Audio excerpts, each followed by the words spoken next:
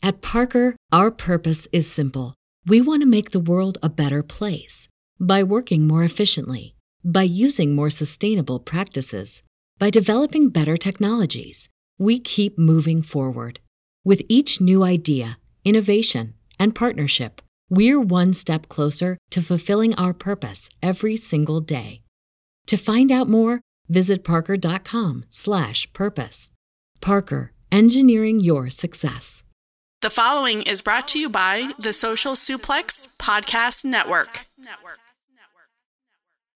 Hey, what's up? This is Jeff Cobb, and you're listening to Keep It a Strong Style. Here we go, one more. Oh! Cuffed it with a forearm as he slid through. Yep. Sliding elbow.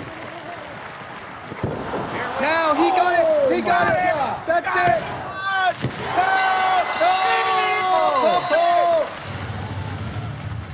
Oh my God! Shingo Takagi is the new IWGP World Heavyweight Champion. Yo, this is Rich Latta from One Nation Radio. This is brought to you by the Social Suplex Podcast Network. We present to you the Ace of Podcasts, keeping it strong style. Let's go. It's the Ace of Podcasts, keeping it strong style. Covering New Japan, they ready to hold it down. Jeremy Donovan and the young boy Josh come and hit a job out and bury all the frauds. From the Tokyo Dome over to the G1. Social Suplex is the network where we can get it done. I'ma chill and let them have it, cause this is just an intro. Keeping the strong style, 6 stars from the get-go, boy. Yeah, from Tampa Bay to the Tokyo Dome, this is Keeping It Strong Style with your hosts, Jeremy Donovan and the young boy Joshua Smith. And thank you for listening. Welcome to Keeping It Strong Style, the ace of podcasts on the Social Suplex Podcast Network. Jeremy Donovan here with the young boy Josh Smith and Chris Sampson from sportofprowrestling.com. On today's show, we'll be reviewing Dominion, answering your questions, and covering all its news in the world of New Japan Pro Wrestling. You can support our show by subscribing and following the Social Suplex Podcast Network or Keeping It Strong Style on the podcast app of your choice and leaving a rating and review. You can also get all the podcasts and columns over at socialsuplex.com. Check out our Pro Wrestling Tees store, ProWrestlingTees.com/socialsuplex. That's where you can get your official Keeping It Strong Style t-shirt. If you enjoy this podcast, please consider making a one-time or monthly donation by visiting socialsuplex.com/donate and click on the donate button under the Keeping It Strong Style logo. This week's episode is brought to you by the NJPW EXT, the only browser extension for NJPWWorld.com, with features like dark mode, improved translations and layouts, custom and shared playlists, synchronized viewing parties, and much, much more. It takes NJPW World to the next level. Visit njpwext.us today for details. Like you heard in the intro, got the young boy and we got Chris. Guys, how you doing? Good. Happy to be here. Happy New Japan's good again. I'm doing so well because just before we got in the came on the air, Chris gave us all the dirt. He told us about all the new signings, everyone that's coming to New Japan that you guys don't know about.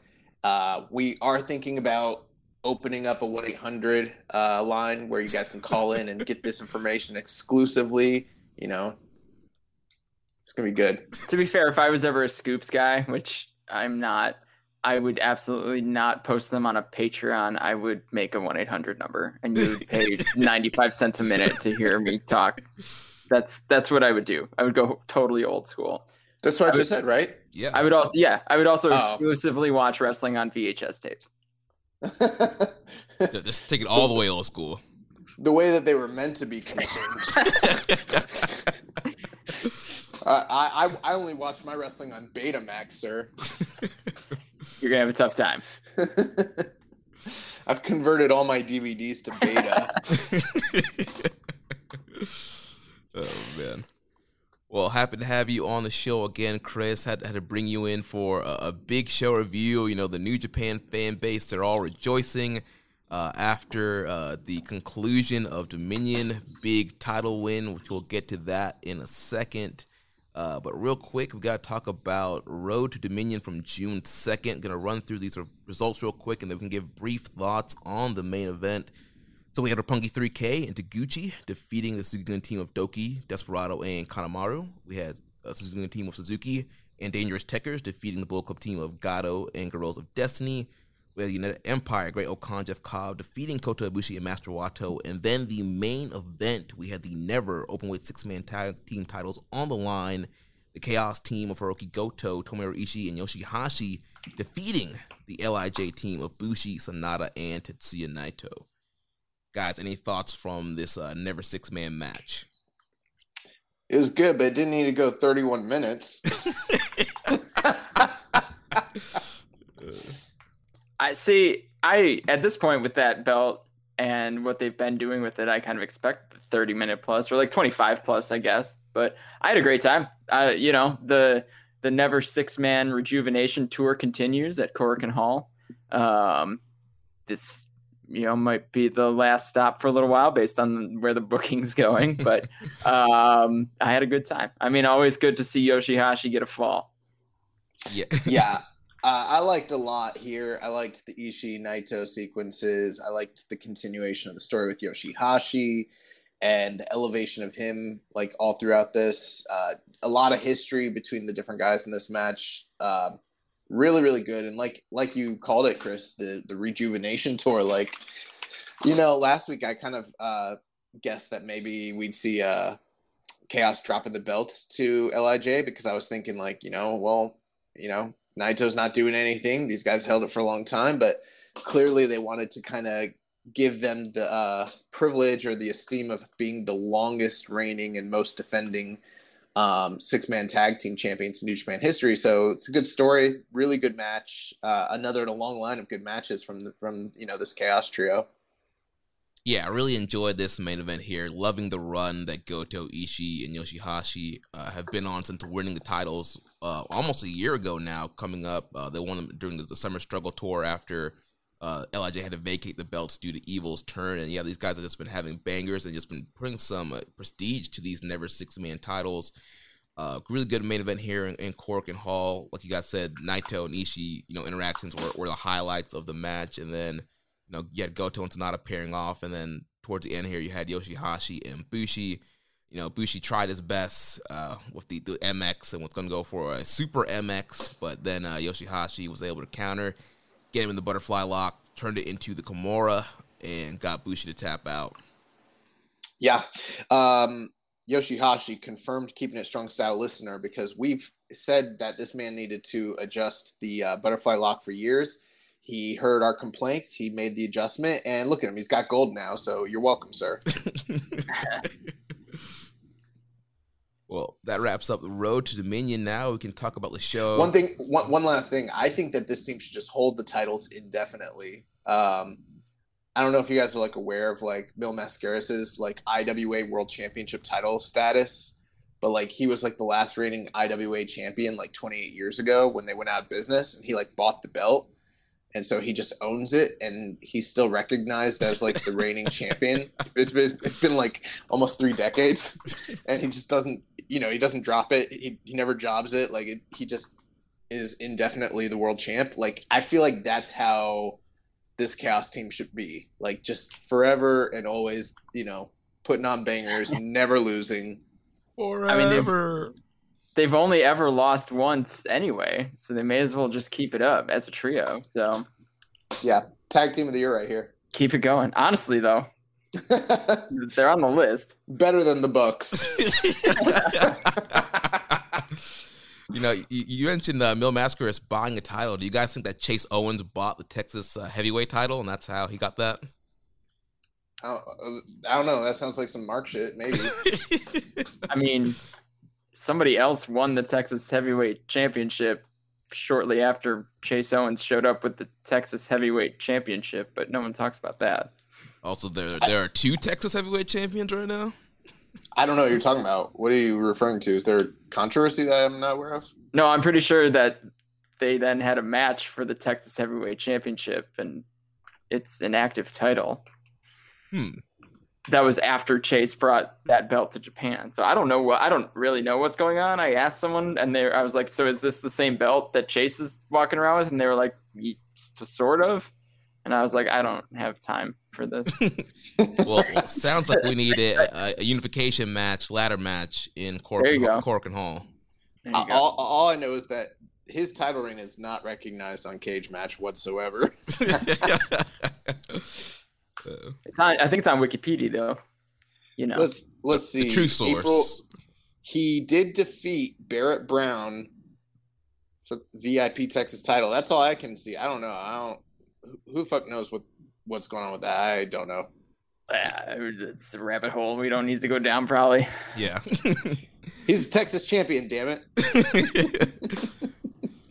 Well, let's transition over into Dominion. June 7th, like I was saying, New Japan fandom rejoicing from the matches from this show. We can kind of blaze through the undercard and get to the matches that everybody wants to hear about. So the show opened up. We had the Bullet Club team of Chase Owens, ELP, Evil, Taiji Ishimori, and Yujiro Takahashi defeating the Chaos team of Hiroki Goto, Sho, Tomohiro Ishii, and Yoshihashi, and Hiroshi Tanahashi. Post-match, we had the Bullet Club team beating down the Chaos team, and Evil, Yujiro, and Dick Togo grabbing the Never Six-Man titles, and it would be confirmed later that these three will be challenging Goto, Ishii, Yoshihashi on Kazuna Road. Guys, any thoughts about these hot number one contenders? Evil, Dick Togo, Yujiro Takahashi. I mean, I like that they use the undercard to set up what's going to happen in the future. So it seemed like these matches were purposeful.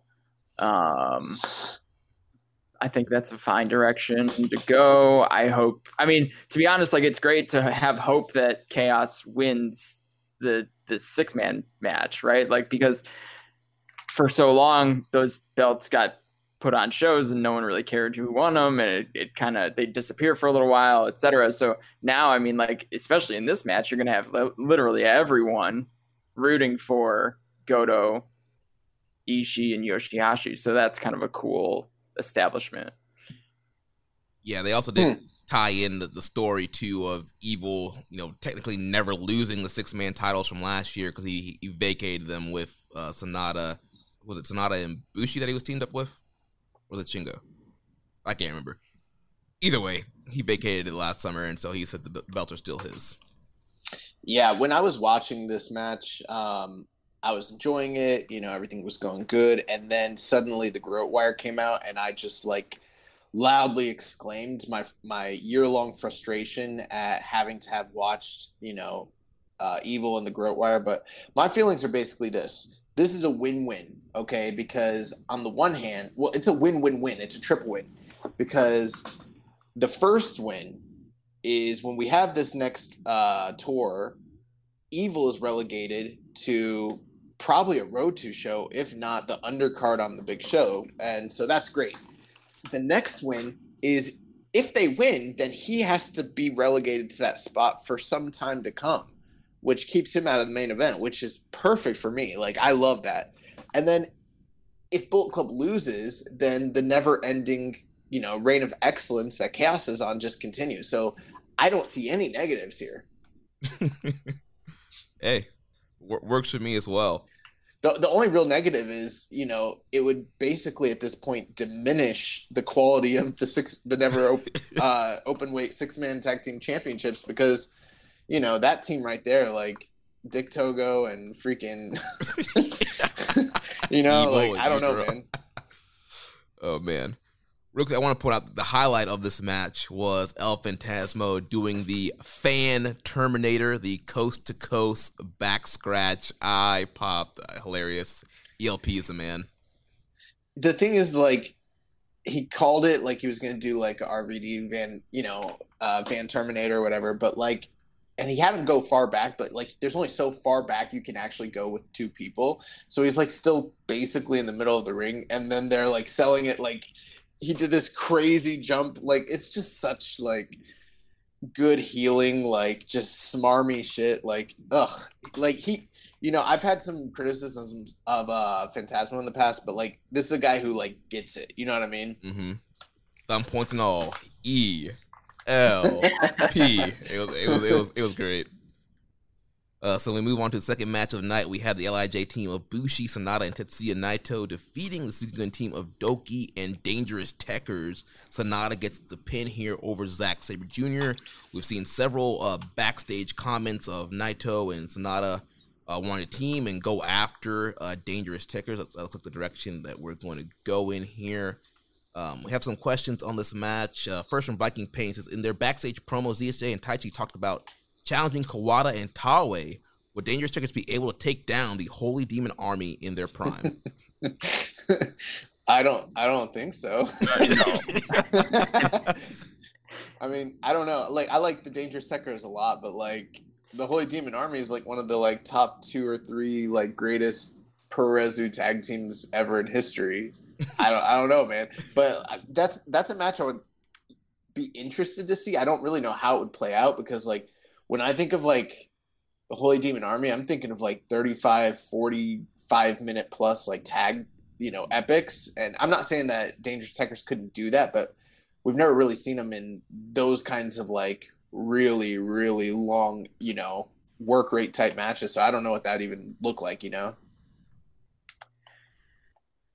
I don't think they could win. The question is, could they beat them? No. The answer is no. That's all there is to it. Yeah, that would be fun, but I'd love to book, current versus past forever, but I don't think that's gonna work. Clearly Taichi was playing some Fire Pro in his off time during this tour. I think Taichi's just got, he's harboring a lot of resentment at Kawada, and he wants to, get the W back at some way somehow, Get the W back. Yes. Next question here from Razor PSA91. What did you guys make of the comments made on commentary that the heavyweight tag team belts could main event a big show? Do you think we see Dangerous Tekkers versus Naito and Sanada as a main event of one of the bigger Summer Struggle shows? I was a little confused about that. I don't even really know what the schedule looks like coming up. So, I mean, is that what's happening next, Summer Struggle? I thought. Well, Kazuna Road is next. After Kazuna That's Road, what I would, there's Summer Struggle, but there's going to be 3 big Summer Struggle shows. Summer Struggle in Sapporo, Nagoya, and I think one other place, I think there's 2 Sapporos. I could be wrong. But they're doing like 2 or 3 bigger Summer Struggle shows on that tour. Yeah, there's 2 Sapporos, there's Osaka, and there's Nagoya. Okay. I mean, I feel like that would be a mistake. I'm not saying that like the talent involved wouldn't be deserving of it, but like clearly New Japan is not a tag team based, promotion. I could see them headlining like a Road 2 show. With the tag team titles. I can't see them at this point in time unless something crazy happened between now and then. I couldn't see them like headlining a show with the tag team titles, not with these 2 particular teams, even if it's a beloved established tag team champion in the Dangerous Tekkers, and then big drawing guys like Naito and Sanada. Like I find this to be like dubious at best. I don't know. I think that this grouping could headline a mid-level show for sure. Why not? I mean, Naito's a huge star, right?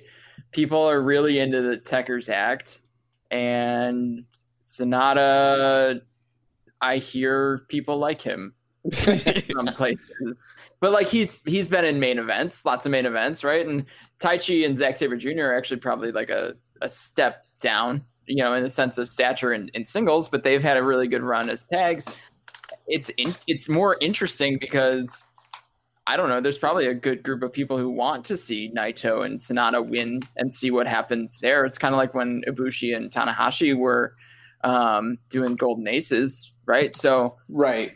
I mean, these shows aren't massive. They're not huge shows. They'll draw, I mean, who knows with COVID times, but, maybe 3,000-4,000, right? So, like, if that's all the tickets you guys sell, then I don't know. That could be a main event. Yeah. I guess. Go ahead, Jeremy. I'm sorry. No, I was gonna say, the Summer Struggle Tour is going from July 10th to August 1st. That's a lot of shows, and you're gonna need some different, unique main events. So I wouldn't, even if it's one of the Cork and Hall shows, I would definitely do, a Dangerous Tekkers versus Naito Sonata as one of the main events. Because also you're not gonna do IWGP title match. You're probably only gonna get one during Summer Struggle Tour. Shingo and Ibushi on one of those shows, and then maybe Jay White, David Finlay, maybe a never title match, but you're going to need some title matches in some of these main events. Yeah, I mean, that's probably true. And who knows, like, maybe I'm off base, especially just considering, like, the way that things are this year.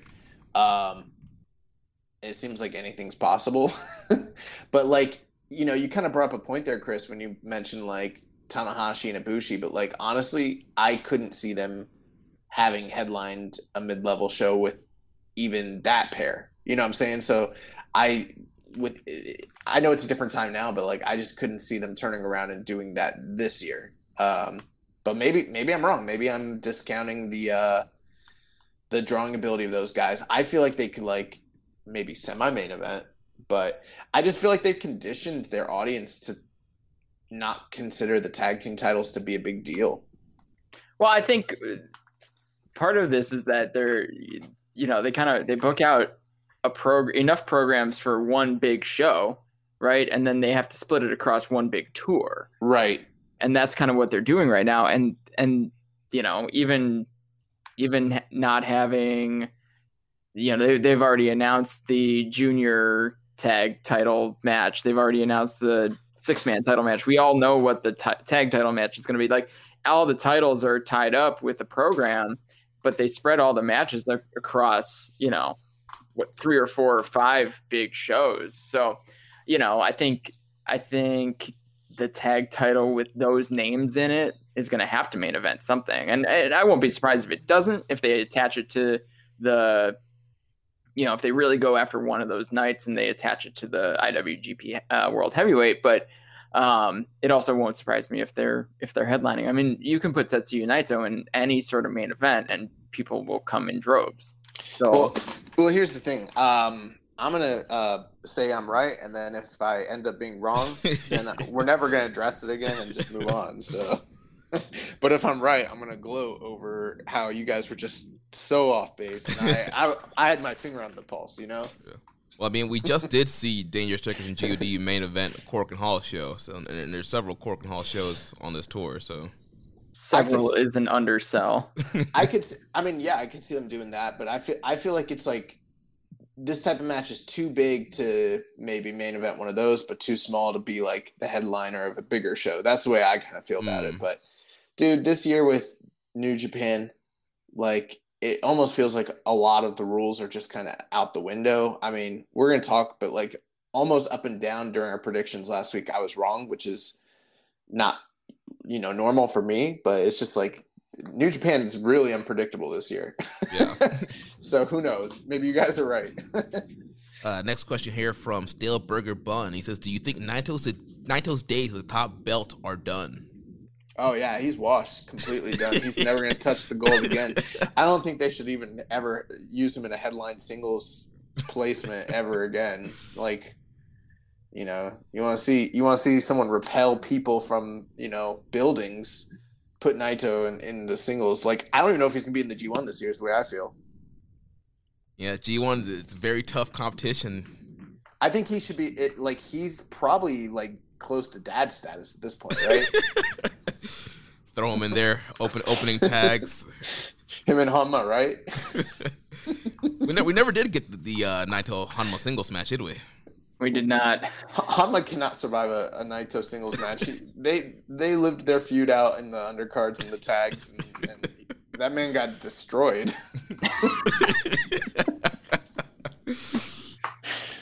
I think Naito's one of the guys on that roster that you can heat up about as fast as anyone. Yeah. So I don't think his days with the top belt are done, especially given how what was supposed to be his big reign went, and COVID, all that, everything. COVID, evil, more COVID, probably another evil match. I think how that reign went, I think there's good chance that he gets another one that feels a little different. Right, and plus he still has the goal of trying to win his first IWGP World Heavyweight title that they could always run. I mean, in my opinion, he held both belts at the same time. That's the World Heavyweight title. So, you know, it's going to be a conundrum like 20 years from now. People are going to be really confused when they're looking back at the records. Like, wait, who's what? When? What happened? I don't get it.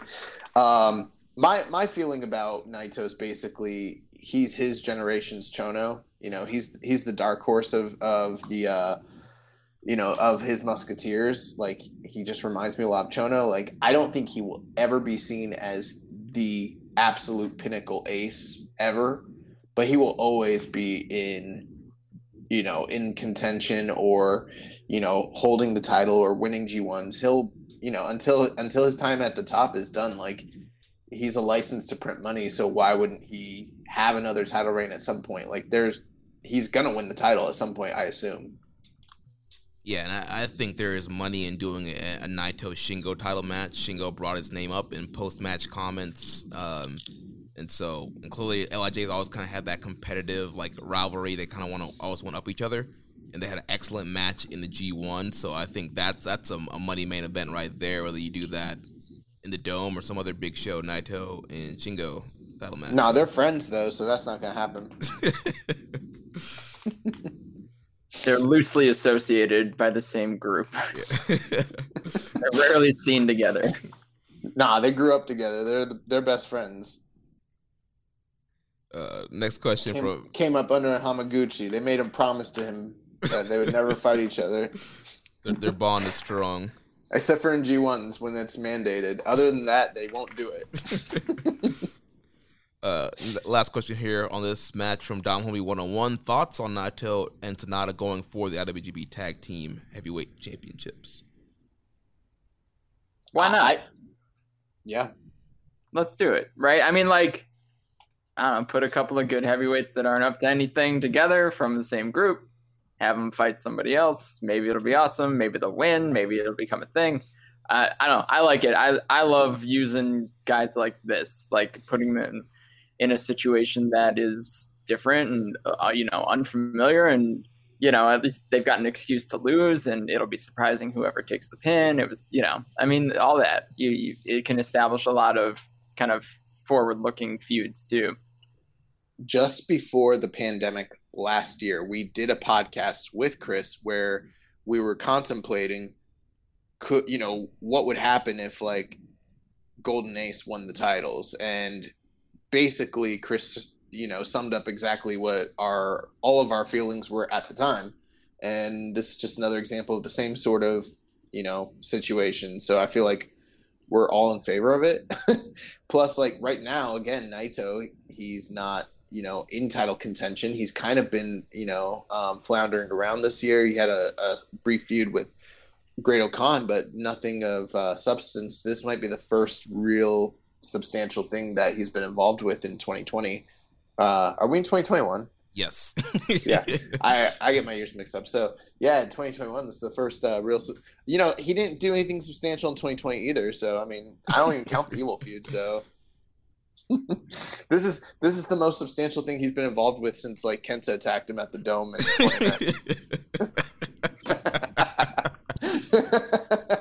Oh man, but yeah, I'm all in agreement with you guys. All in on Naito and Sanada teaming and going after tag titles here. I mean, we just got Dangerous Tekkers versus GOD for 6 months. I don't want that again. So we definitely need some fresh teams here. We got several factions in New Japan, like you mentioned, Chris. Put heavyweights together that aren't doing anything.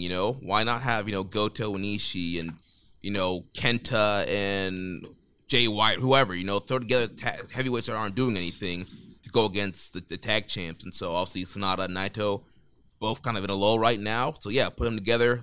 Big names, help them draw in a semi-main event, main event situation, and helps raise the prestige of the tag team titles. So I'm all for it.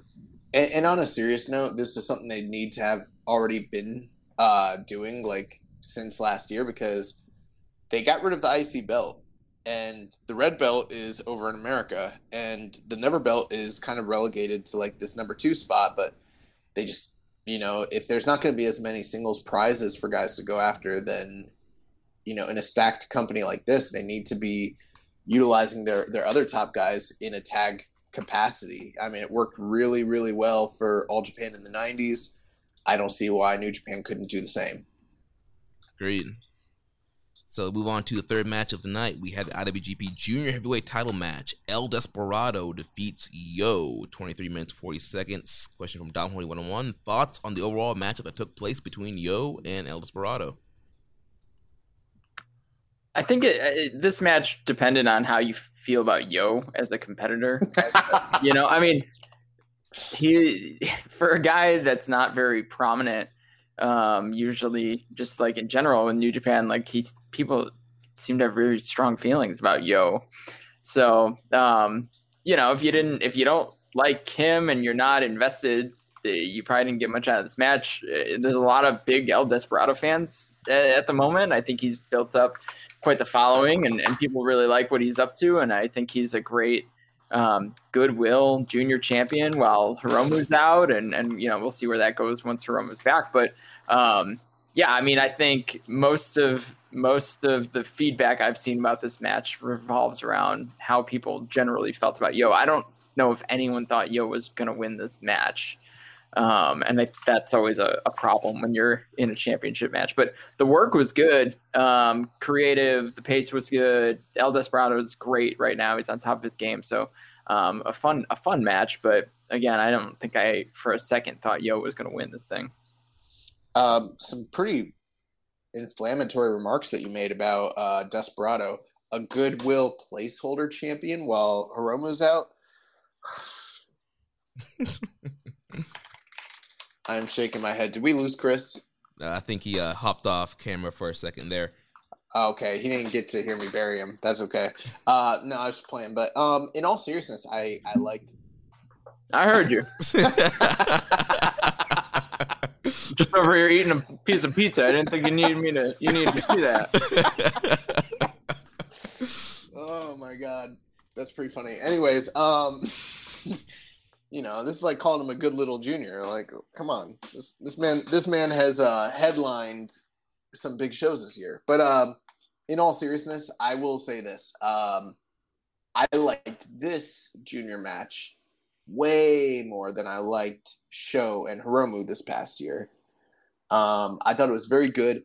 I was a little, I guess, bored of the leg work because while I do understand that it's logically going to be part of the story, just based on what's happened between them in the past and the injury that Yo's coming off of. I mean, it's been months now, and he already showed that he could like win titles while overcoming the leg injury, and all the like heat that Desperado put on the leg prior to the match was like a whole tour ago before the match got canceled. So I don't know. I just felt like maybe they should have shifted a little bit of the attention off of that. Otherwise, like Chris said, the work was really good. One thing I noticed that I liked a lot was when the match started, Yo kind of came ever since he's returned, he's kind of come with this like invigorated, like, you know, new energy and attitude and even some of his offense, and he has a new finisher and everything like that. But towards the end of the match, when like he was getting his ass beat by Desperado, did you notice that he just kind of reverted back to the wacky roll-up guy that we used to like say he was? Like Yeah. that was his last like bit of defense, was like, okay, nothing I've done has worked. I'm gonna go for roll-ups. And this motherfucker tried to roll him up like 7 or 8 times, and like I was biting on them. I was like, oh, he's gonna do it. It didn't work, and ultimately, like, you know, Desperado got him out of there with hitting big power moves. Yeah, I mean, it made both guys look good. I think long term, like Yo as a character, as a singles guy, has a little bit more work to do from a character standpoint. Just because they had like Desperado go over super strong and super clean on him. So, you know, that tells me that he's not ready storyline wise for Desperado. You know, he's kind of a cut above him at this point in time, but thought the match was good. I'm like, I don't know, 4 stars. Yeah, I thought the match was very good too. I'm about 3.75 on it. Like you guys said, work was very good throughout the match. There was a couple things working against the match for me personally. One, I feel like Desperado has cooled off a lot since the big match with Hiromu, and kind of just lost some steam there due to the pandemic and just kind of scheduling and how the lack of juniors in Japan right now. Also, you mentioned that Chris with Yo. I didn't feel like Yo was credible enough to go ahead and beat Desperado here as a challenger. And then something you mentioned, Josh, with the knee selling. And we talked about this before when they had the rematch with Despy and Kanemaru. It was like, all right, they already told a story. Like, Yo, the knee is fine. He can overcome. So I agree with you. They probably should have pivoted, try to tell some other kind of story. But they did kind of have some callbacks there to Desperado when he beat Hiromu, when he attacked Hiromu's knee with the chair and got the win that way. So we kind of had that same setup here. Ref got distracted when he threw the bucket in, hit Yo with the chair on the bad knee there, and that was the beginning of the end for Yo. And like you mentioned, Josh, Desperado has really kind of outpowered him here. And ends up getting the win. So, but overall, still a very good match. Something else too. It wasn't your typical junior style match. Also, normally when you think junior heavyweight wrestling in New Japan, you're thinking high flying, flips, diving, crazy spots. You're thinking Ospreay, Ricochet. You're thinking Kushida. You're thinking Hiromu. You're thinking of all these high flyers, high pace action, and it wasn't quite that.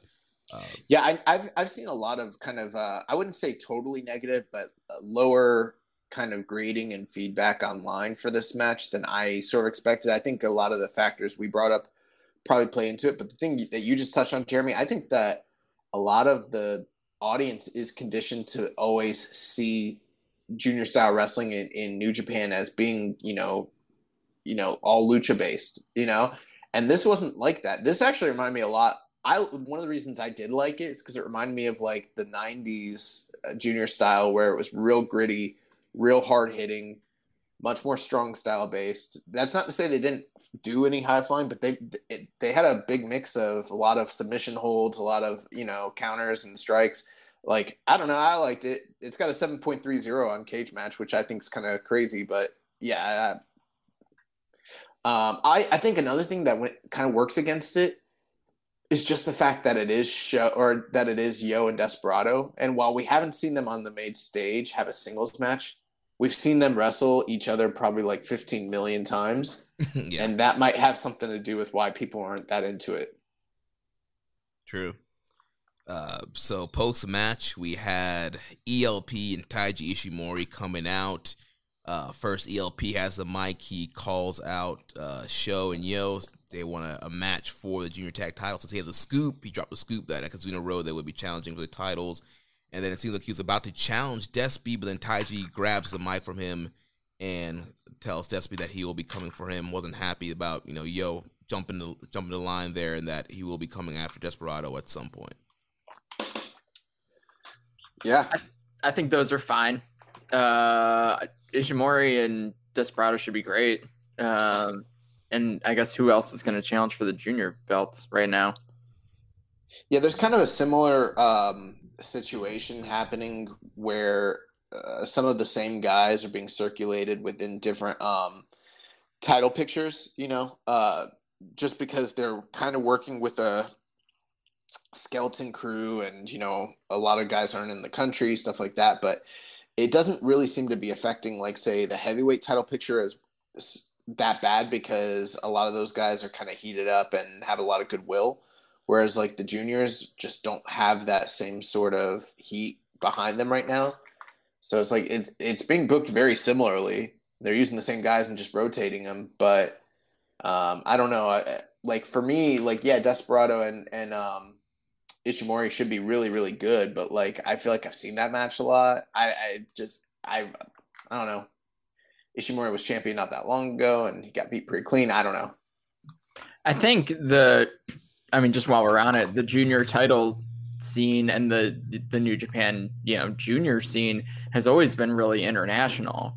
That's true. Right. And then, just Mexico and the UK and the US and the Japanese guys too. And right. But like, if you look at any good Best of Super Juniors roster, it is way more international than even your typical G1. So, I mean, it's been tough for that division in specific because of, you don't have guys like Dragon Lee, who you had established as one of your new top guys, and even guys like Bandito or anyone else they had access to on the junior side that could come in and heat up and do a full tour, and you could do a defense and be done with it, right? Even if it's just one tour that you build up to a defense and make it happen for the big show. Like they haven't been able to do that, so they're really just kind of cycling through the half dozen juniors that they have on the roster, and then you lose Hiromu. That's tough. That's tough. That's a tough run. So I think if you put, you have Hiromu just mow these guys down, and then Dragon Lee shows back up, maybe that's a good run. But even that is, we've seen Hiromu fight most of these guys too. So it's a tough run for, what's usually one of my favorite titles to keep an eye on. Because of the fact that people kind of float in and out of the picture. So I'm looking forward to Borders opening back up at some point and what the junior division looks like, because I think it'll be really fresh. Yeah, I mean, you just look at New Japan Strong and a lot of the junior type wrestlers they're bringing in there. They brought back ACH. There's, the report of Leo Rush being signed to a contract in New Japan. So you would know, like, Leo Rush would be a fresh guy in the scene. There's some fresh matchups there. And there's a ton of juniors that they've been bringing into Strong. We've seen Amazing Red in the past in the States. And so there's a ton of guys that they could bring in to freshen up that division, get some fresh matchups, have a great, 2-block best of the Super Junior. But we can't get that until we get this pandemic situation kind of cleared up and get cases down in Japan. One thing that could happen, this just kind of an idea, when all this pandemic's kind of behind us and touring resumes and everything like that, I wouldn't be opposed to them maybe potentially having whoever the junior champion is at that time, likely, like, let's say Hiromu, come over, and do a tour defending the title in America or, wherever. That would be like that, because that's a title that, like, while it is important, they can easily still do business in Japan without it. But if they book it with the right guys here in America, I feel like that you could do pretty good numbers, especially if you did, like, say, Dragon Lee and Hiromu, or, for instance, I don't know, like you said, some of the guys you mentioned, Leo Rush, ACH, something like that, or even on Strong, down the line. Yeah, definitely. So then we move on to the semi-main event of the evening. We had the Golden Star Kota Ibushi defeating the Hatchet Jeff Cobb, 14 minutes and 54 seconds. What do you guys think about this one? I adore this match. I really, really, really liked this match a lot. It's probably going to be a controversial opinion, but I like this match better than the main event. This was my match of the night, easily for me. And I think this is the best I've ever seen Jeff Cobb look. And I think a lot of that has to do with Kota Ibushi, making him look good. But, I mean, if you go back a few years ago, there's a match between Cobb and Goto from one of those LA shows for, like, the Never title. And I was pretty critical of it. And I was critical of, like, Jeff Cobb. And I'd said, like, that there's a lot more I wanted to see from him. This is what I was talking about. I've always wanted Jeff Cobb to kind of be, like, the next embodiment of, like, your Dr. Deaths or your Vaders, or even, like, how Elgin really came off that way, like a Steiner brother. And Jeff Cobb's never felt that way to me in this company. And I always felt like he had all the potential to do that. And in this match, he totally felt that way and then some. I mean, everything he did was, like, so hard hitting and crisp. The ground and pound was vicious as fuck. Like, I mean, one thing that might help you to understand why I like this match so much too is the structure of it. Like, one of my favorite matches of all time is, like, Vader and Ric Flair, Another one of my favorite matches is John Cena and Brock Lesnar, where Brock Lesnar, like, mauled him, So those stories, like, I'm not someone who always has to have the same kind of match structure. And this match structure worked really well for me. One where Kota Ibushi was fighting for his survival to prove that, he is still God. And, you know, it wasn't a fluke. And Jeff Cobb's just, like, trying to murder this man and, like, you know, finish the work that Ospreay started. And, like, Ibushi survived Jeff Cobb. And it was awesome. And, like, I don't know. Like, I thought that a lot of the stuff they did here was really, really, really dynamic and exciting. It reminded me in a lot of ways the match Jeff Cobb had with Shingo in the Dome this year. So yeah, just great stuff here. Yeah, I loved it. I mean, these are two of my favorite guys right now, Ibushi and Cobb. So, and I think they built the feud. This was one of the best built grudge match feuds, like without a title, that New Japan's done in a very long time, I think. Right. Yeah. So like that was cool to see too. I mean, their brawl at the end of that last Korakuen on the last Road to Dominion show was it was awesome. It went on for way longer than you thought it would be. You know, they tried to pull them apart and they got back together, you know, and like you just don't see that very often in New Japan. And it wasn't this big, you know, bring out 30 guys so Ibushi can jump off into a puddle of dudes. Like it wasn't like that. It wasn't that kind of pull apart. It was like this two guys that just wanted to beat the hell out of each other. And that was part of a really good build. The build prior to that was also really good with, you know, Cobb using Ibushi's finisher and Ibushi selling it like death. I mean, like he took a Kabagoye and just like looked like he was dead, which is how you sell your own finisher. Like, you know, you're trying to get in turn, you're getting your own move over. So this was awesome. There was a part of me that even as a Kota Ibushi fan, he's probably my favorite wrestler ever. I wanted to see Cobb win this though. Yeah. Yeah. That's the only thing that I did. I kind of wanted to see Cobb win it. I don't think it would have hurt Ibushi one bit, especially if he wasn't getting back into the title picture, which is not how things played out. We'll obviously get to that. But honestly, like if Cobb won and then the same main event happens, same result in the main event happens, and Shingo calls out Cobb or Cobb walks out to defend the honor of his friend, that's cool too, right? So I don't doubt that that's a direction they could have gone. Maybe they don't feel like Cobb's a legitimate contender for that particular title yet. And I understand that. I don't think he's quite at that level, but shoot, man, that Tokyo Dome match was good. So at least you could run that back. But the match itself was awesome. Cobb looked like a monster. I mean, Cobb as a heel is the best thing that ever happened in his career.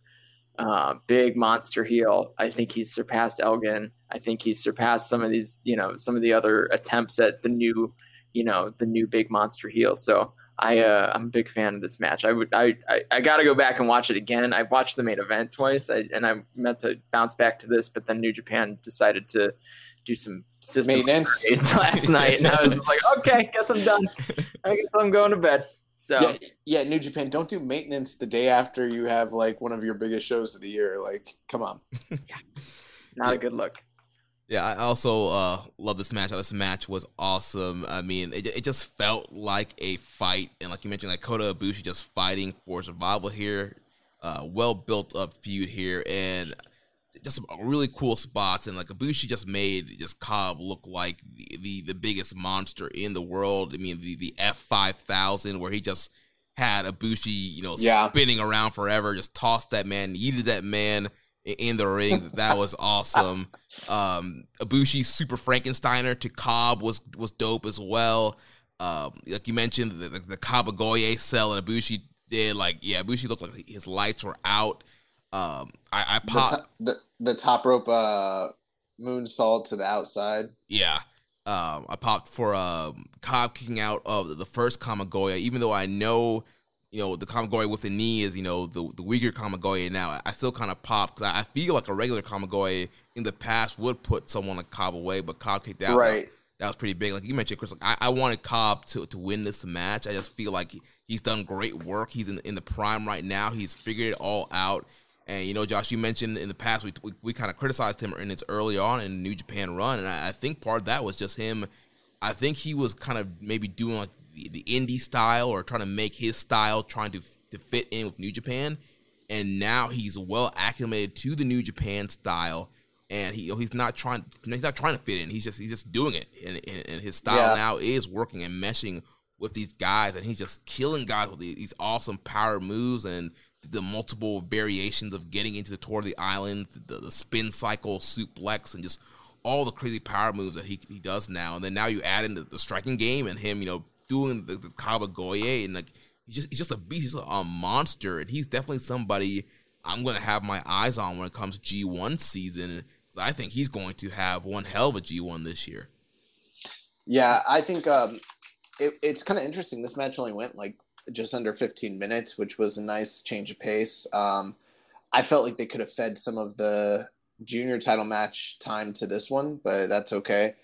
I did see some criticisms about Cobb kicking out of the Kamigoye, which I'm not opposed to. I like when, finishers are sort of protected, and like Ibushi just seems to always get his finishers under in short order. Like whatever his finisher is, like people are gonna, like he loves for people to kick out of his finishers. Like that's when the last ride was his finisher, like you had to, like if you're a big name, you had to eat like 2 or 3 of those, like, to lose. So I kind of get it, but yeah, this match was just freaking awesome. And the one thing with Jeff, I kind of thought he might win just because with Ibushi or with Ospreay's injury, Ospreay sort of made the announcement that like Cobb is sort of like spiritually leading the group at this point in his absence.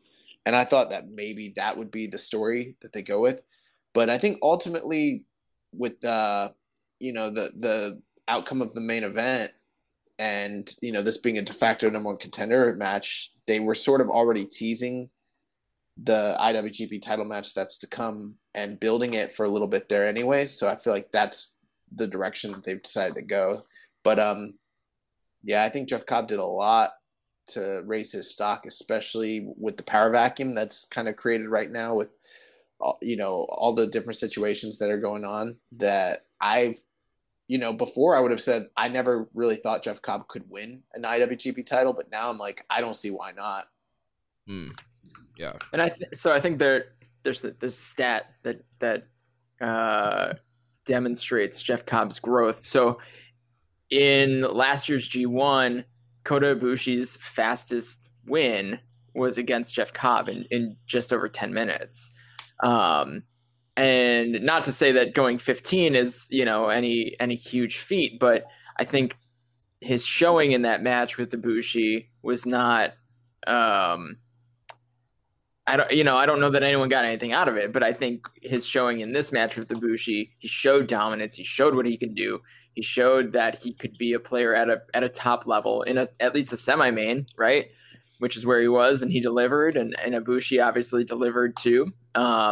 So I think that, I think Cobb is a player going forward, and I don't know that he could step into Will Ospreay's shoes, but I think he could.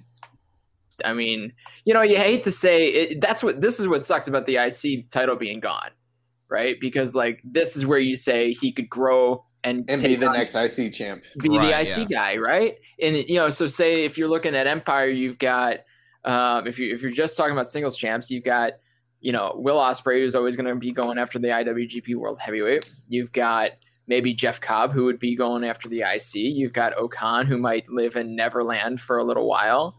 And then you've got Hinare, who could go after the US if it ever comes back, right? So like that would be the perfect breakout for those guys. And like that's their tier system. But now Jeff Cobb, who has already spent time with the Never Openweight Championship, kind of in its previous iteration, of course he could get back into that picture, but that's not as exciting. So that's sucks. It does, and I agree with you, and I've voiced my opinions about this, super strongly on the show, but I think we're just getting to the point where like we have to, as fans, accept that the Never title's just a whole new thing than it was ever before, and it really falls on whoever's carrying it, aka Jay White, and the booking committee to treat it as such. And so far they've done an okay job of it. It still doesn't feel as important as that white belt did, in my opinion, but that's pretty much what it is. It's the number 2 belt, and they need to do a better job getting it to that point so that when it's ready for a guy like Jeff Cobb to win it, it doesn't feel like we're just treading over old territory again. Right. And, they've been doing some U.S. title defenses with Mox on Dynamite and Strong. I think Jeff Cobb's a guy. He's going back to the States after right now. I think it'd be cool to do a Mox Cobb title match, and I feel like Cobb has built up the credibility enough to beat Moxley. I mean, it seems like the plans are to keep the belt on him for a while, but if they ever do want to get somebody to beat him and take the belt back over, I think Cobb right now would be a great choice. Man, I don't know. I feel like they're not gonna let anybody beat Mox for that title, unless it's like Kazuchika Okada or something like. Not until he's back in Japan. I don't think Mox is losing that title in the U.S. Even if for instance, I don't know, if Tanahashi went over there, I can't, what I'm saying? I don't see anybody beating him unless it's the tip top guys, because that's just the way that I feel like they've treated him. Yeah. I don't know. I would love it.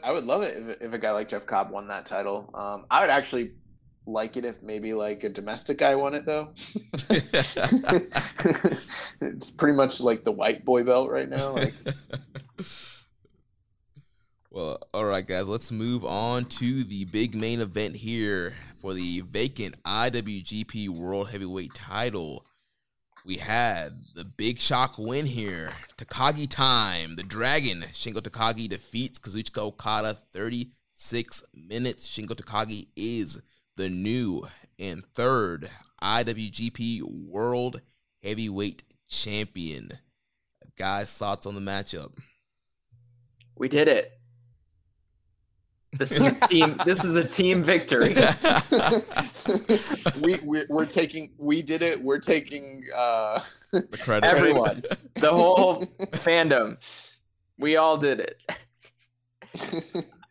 I mean, the match was great. I think I prefer, honestly, probably both of their other singles matches to this one, specifically just from a work standpoint. But the result and how they got to the result was very surprising for me. No big showing from Okada. No big comeback sequence, really. Once things turned around, Shingo hit that Rainmaker. From there, the fuse was lit. He hit the sliding elbow, the Last of the Dragon. I mean, he went to town from that point forward. So Shingo, I was shocked that Okada didn't have a big kick out, shocked face, and then come back after it. Red Shoes just slapped the mat 3 times and the match was over. And I was like, wait, what? Nobody kicks out Last of the Dragon though, right? I don't think anyone ever has. No, nobody has. Which was what? But I mean, if anyone was going to, and in any situation, no, yeah, absolutely, this would have been it, right? And that would have been surprising too. Maybe it would have elicited the same response that I gave when they hit the mat the 3rd time, but I don't know. It was even more surprising because I think a lot of people turned on this match and thought this would be good. Can't wait to see Okada with another reign, and then they put it on Shingo, and that's the best thing that they could do right now. They needed a positive surprise for the fan base, and we all needed this. I'm energized by New Japan, and I'm not a downer on the product usually, but I mean, I look back, and we were talking about it before we went on the air. I look back at Dominion last year, and I was like, whoa, what are we doing? Who is the champ? Why did we just do this? So that was an evil one, by the way. So the last 2 years, if you think about it, yeah, how we left after the Jericho match, yeah, right. But at least that was just a whatever. That was, at least you still had Okada the champ, right? But and you had hyped up some really good G1 entrants during that Dominion too. So there's a lot to be excited about. But this is what New Japan needed. This is what New Japan needed to do. It's almost like all the turmoil internally over there, rumored turmoil internally over there. Maybe they knew that this was coming to a head. And, to be perfectly honest, Shingo's the champ. Shingo's the guy that's carried this company for a year now. I mean, in regards to classic in-ring New Japan pro wrestling, Shingo's been the guy who they put out there. They trot out there with the Never Belt in the special singles match, like you name it. He's the guy that's shown up, and this is his prize for showing up through a really challenging time and just wrestling and being kind of funny in his promos a little bit and showing up and showing up as best for a very long time. And I mean, the dude is a star. You know, I don't know if he's ever going to be like Naito Okada level star, but he's going to be a hell of a champion. And I don't know how long the reign's going to go. No one knows anything about that. But, you know, if this is a gold watch for being the guy to carry the company through COVID, then, or if it's a turning point for this belt to establish it as, you know, a great pro wrestling, you know, world title, then I'm here for that too. So I'm a big fan of this win. Yeah, a lot of the stats and obviously Chris, you're the stats guy, and you know we there was a big deal that was made at the time when Ibushi, you know, finally won the IWGP title, being that it put him in kind of like rare, you know, in a rare place, being the fact that he was an outsider domestically and only a handful of guys have ever won the big belt. Granted, this is a different title, and so a lot of that stuff is out of, you know, kind of thrown out there. I think spiritually is still kind of, especially since that title is just so recently, you know, active. You know, this is the second time in this year, in this calendar year, that we're getting a domestic outsider who didn't come up through the Noge Dojo system winning the title. The first guy ever that's a Dragon Gate product to win the IWGP title, which is a big deal. I mean, like, that's crazy sounding. And I mean, you kind of look at the path that he went through, being brought in as sort of like the fourth or fifth man in LIJ. You know, I can only speculate as to the reasons why, but I think a lot of it had to do with the fact that they had a junior opening with Hiromu being out for so long and injured.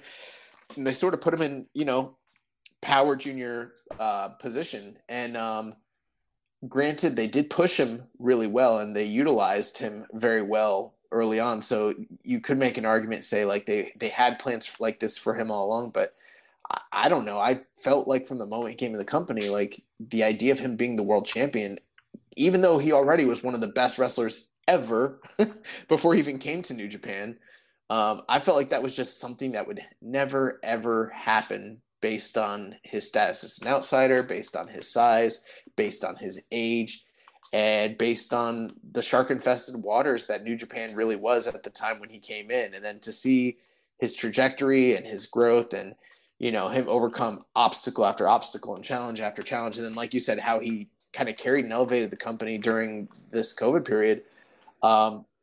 It truly was a delight to see him finally win the title and kind of reach the pinnacle of this company, which is just so awesome. And, you know, last week I was very wrong. I gave a lot of reasons that I didn't think he would win. But the one thing I am glad, we averted him losing in the big spot 3 times in a row this calendar year, which I'm glad for. I'm glad that they kind of have coronated him and given him this moment and had him win the big one. It felt really special. I know there's a lot we could talk about the match. I'm going to give it to you, Jeremy. But the one thing I will say is when he hit that Last of the Dragon, there, for me, because I just think that it's one of the most protected moves, and I've never seen him kick out of it. As soon as he hit it, my hand went to my mouth. I just went like, and I was like, oh my God, he won. I knew he won before they ever started counting. I was like, that's fucking it. He just beat Okada. And like, so there was no 1, 2, 3, oh my God. It was boom, he hit the ground. I was like, oh my God. I was like, yo, he did it. And I just stood there, like, me and my girlfriend were watching. She's like, holy shit. And like, I just like held my like hand over my mouth. I couldn't believe it. Really awesome moment. Yeah, man, this was just awesome. This had me energized. I knew it was going to be a great matchup. I decided to watch the show live. It was only a 5 a.m., start time here on the East Coast. I was like, you know what? The card looks great. I'm going to get up, an hour and a half early, and I'm going to watch this show. And I'm glad I did, because I don't think I would have gotten the emotion I got if I got spoiled going into this matchup. And so going in unspoiled was great. And yeah, man, I'm just sitting there on the couch, watching this match. It's 7:30, whatever time it is, and it's a great match. Match is a masterpiece, and he hits the last of the dragon. And I was thinking, here's a big kick out. Okada's kicking out. Here we go. We were all right last week. They're gonna put the belt back on. Their golden boy, the ace. They need to make sure business is good. Whatever. I was like, here we go. 1, 2, 3. I literally jumped out the couch screaming. I was like, oh my God, he won. He won. Shingo won. He beat him. I was so freaking happy that Shingo won. Like you guys mentioned, it was like it's a great move there. It's a great energizing moment for the fan base and for the product. Shingo has quickly become one of my favorite wrestlers coming into New Japan. And we talked about the moment, but I want to talk about the match a little bit because I feel like this match was a master class, and I feel like there were so many story telling elements throughout this match. Okada coming back from the back injury and coming back from COVID, and Shingo just targeting the back, targeting the midsection, trying to make it hard for Okada to breathe and work over that injured back. You had the Made in Japan on the outside, that big thud, and just Shingo was embodying Roddy Strong in this match. He was the Messiah of the backbreaker, and he was literally just destroying Okada's back all throughout this match. And then did you like how, even though it's a back injury that Okada's coming off of, quote unquote, he treated all of his offense as just being torso-based offense, like it was a WWE game, and like he just needed to get that body part into like the orange or the red. Yeah, well, he was attacking the ribs too, because making sure it was hard for him to breathe, come back from COVID. Gut buster. Right. Oh, your back's hurt? Take this punch to the stomach. And then, with Okada, working it. I know everybody hates the money clip, but I mean, I loved it here in this match because that was a big part of the history of Okada and Shingo. And taking it back to the G1 match where Shingo passed out from the money clip, and Shingo was so quickly to grab the ropes. Pretty much any instance he got locked in that money clip, and he did not spend much time in that money clip. A lot of great counters from the Rainmakers and in the Last of the Dragons. Shingo hit like a super Death Valley driver slam thing off the top rope at one point, and man, just a lot of great back and forth. And then that closing stretch there where Shingo just killed him with that running forearm, and Okada looked like he was freaking dead. And then gets him up for the Last of the Dragon. 1, 2, 3. We get the streamers coming down. We get the music. We get the belt being strapped around Shingo. We have a new IWGP World Heavyweight Champion, and I love it. Can we talk about how good this particular belt looks on Shingo too, though? It's like shaped just right. It's such a weird thing to say, but it like he's got this big barrel chest and he gets smaller in the middle, right? So like this belt is built that way. It just like enhances Shingo's look. He put it on and I was like, damn, that looks good. That's what I say to myself every time I see Shingo.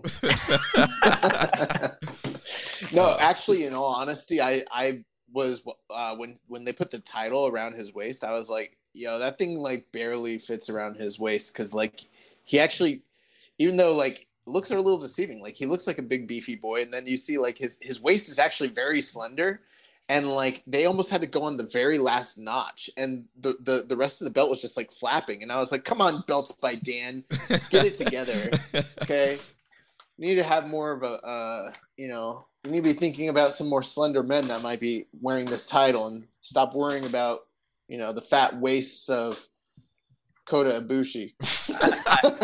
I have it on good authority that Belts by Dan informed New Japan that the belt was potentially too long for a current wrestler. It's too long. It's too long. Yeah. It's very long. What's funny is like now I think the story. Remember the story was Ibushi's like, I won't wear this belt around my waist until I've won it. I think that man tried to put it around his waist. He's like, guys, it's too long. Like, this shit don't fit. And they're like, well, go out there and say something. You've made everything else work up to this point that we've given you. And he's like, all right, I got it. But there's a lot of things that were great. One thing, like, he did. So one of the story elements in this match was the fact that Shingo has never been properly Rainmakered by Kazuchika Okada. Right. And then he did get hit with a couple variants of the Rainmaker, but he did not get hit with the full Rainmaker. So we didn't even get Shingo kicking out of a Rainmaker. In fact, those variants that he got hit, when he got hit with them, Okada knew that wasn't going to be enough, stood him up, got ready to go for the Rainmaker. And I believe the counter was basically like a quick pumping bomber from Shingo right then and there to put Okada down, taking a page out of Tanahashi's book. So, the fact of the matter is, like, through the 3 contests that he's had with Okada, he's never been hit with Okada's big finishing move. Anytime Okada did any of his signature stuff, even if he ended up hitting it later in the match, he was just very well scouted. I mean, like you mentioned, Jeremy, like Shingo had an answer for all of those money clips. Even some of the drop kicks he had an answer for. He had an answer for the whatever his finisher is. I don't know what's wrong with me. Why did I forget that? Yeah, the Rainmaker. I don't know what's wrong. So it's just like Shingo was just prepped and was just like, dude, like, your shit's not going to work on me tonight. Like, I've got your, like, last week I was like, I don't think they're going to tell a story where Shingo has his number. They told a story where Shingo has his number. Right, and they started teasing that too in the interviews that they dropped right before Dominion with Okada and Shingo on New Japan World. And Shingo talked about, watching Okada and how Okada pretty much gave him what disrespected him when he first came in. When he debuted, they were in a multi-man tag chaos against LIJ, and talked about how Okada didn't even make eye contact with him, and how Okada's always kind of overlooked him, and that pissed him off. And so yeah, he's been scouting Okada. Post match, he talked about being at the Tokyo Dome 2013. He watched Okada, he watched the Rainmaker, and he said he knew that day that he would have to come up with a counter for the Rainmaker, that he wouldn't be able to survive it. So a lot of great storytelling there, and just kind of being on his game to beat Okada. They had some great promos, interviews between those two prior to the show. We didn't get to cover it because it just dropped, a few days before the actual event. But Okada was really funny, just talking about like how the splitting the, unifying the double titles was a mistake, and he didn't like come out and say it, but he basically was like, all these guys that you guys have been trying to roll with instead of me, you've been going the wrong way. This company's in a malaise. I'm the one that's got to save it. And it kind of made me feel like he was going to win, because like it just reinforced everything that I was already thinking. And then Shingo's like, nah, I got his number. Like, I'm going to fuck him up. Do you guys think, with the last 2 wins, Shingo beating Okada twice in a row, they've established Shingo as kind of this big boss that like Okada needs to conquer? Or do you think the next time they have a match, it's just going to be another match where you kind of go into it thinking like, I think Okada's got this? I do think that here's the thing. Okada doesn't really have a lot going for him in terms of stories, and it's something that we've talked about on the show, the 3 of us, many times in the past, when we talked about them unifying the belts. That was one of the things you brought up, was like, at least now with the new title, he has a new goal to go after, because what else was there left for him to accomplish? But I think if he has a new adversary that he can't beat, well, now things are a little bit more lively, because that's a story element that's kind of lacking. People, ever since he dropped the title to Naito, people were like, where does he go from here? I think into like a feud where he can't beat Shingo, that sounds pretty like appealing to me. Even if down the road, like let's say someone beats Shingo and Okada wins that belt back, what if he has to defend against Shingo and he can't beat Shingo? Right. Like I would love for like Shingo, the next time that like Shingo wins the belt, it's from Okada again. And like Okada just, it's one of those like they call it like fight math, like styles make fights. Some guy, like, just because this guy beat this guy doesn't mean this guy can't beat this guy. It's all stylistically based. Like, what if Shingo just has the answers for beating Okada where no one else does, and like he's got the magic key? Right. You kind of had the story of Okada, he has to actually, train really hard and prep and watch some tape and get ready and come up with a game plan to beat Shingo. Not kind of resting on his laurels. I'm Okada, it's this Dragon Gate guy. I'm just gonna walk in and Rainmaker him real quick and get out of here. So I think it's a really compelling story to tell here with Shingo and Okada. There's some other stuff I liked a lot. I liked early on in the match, Okada showing a lot more fire and getting a little bit more gritty with his strikes, which we don't usually see from him, especially early on in a match. So it almost felt like he was getting dragged a little bit into fighting Shingo's fight as opposed to his own. I noticed that. And then, that big Made in Japan on the outside with bro, so nasty. Another thing too, I know that people don't always think about it from this standpoint, but Okada always does that draping DDT. I don't know if you guys ever thought about it, but like a draping DDT, if you're the one giving it, you're the guy who's just literally taking a bump on the concrete. Right. And I noticed they went into like a count out spot, and like Okada took a really fucking long time to get up. Like he didn't get back into the ring till like 13. And I was like, that wasn't like a sell. Like that was like for real. Like he hit that ground and he just rolled over. He's like, oh God.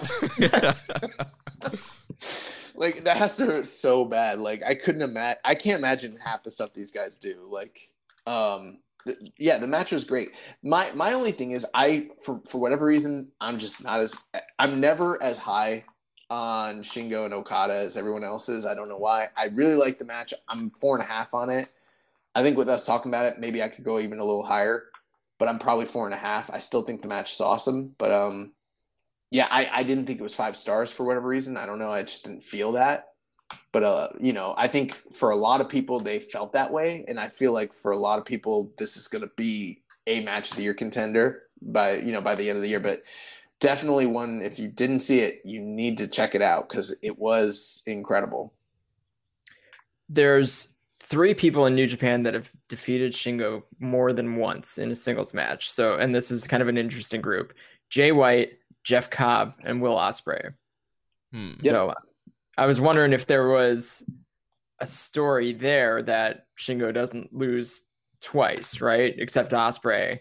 But, adding Cobb into that is kind of fun too, which also would have, given me a lot to work with in regards to if they went with Cobb for the next challenger. And then the Jay White thing is kind of interesting too. So something to keep an eye on. How many guys does Shingo lose to more than once? Because it seems like his thing is that he figures people out after that first match. Even in the Ospreay matches, he gets closer and closer and closer, right? With more and more counters, and it gets harder and harder. So, something worth keeping an eye on. The only guy he hasn't figured out is Jay White. Right, yeah. Mm-hmm.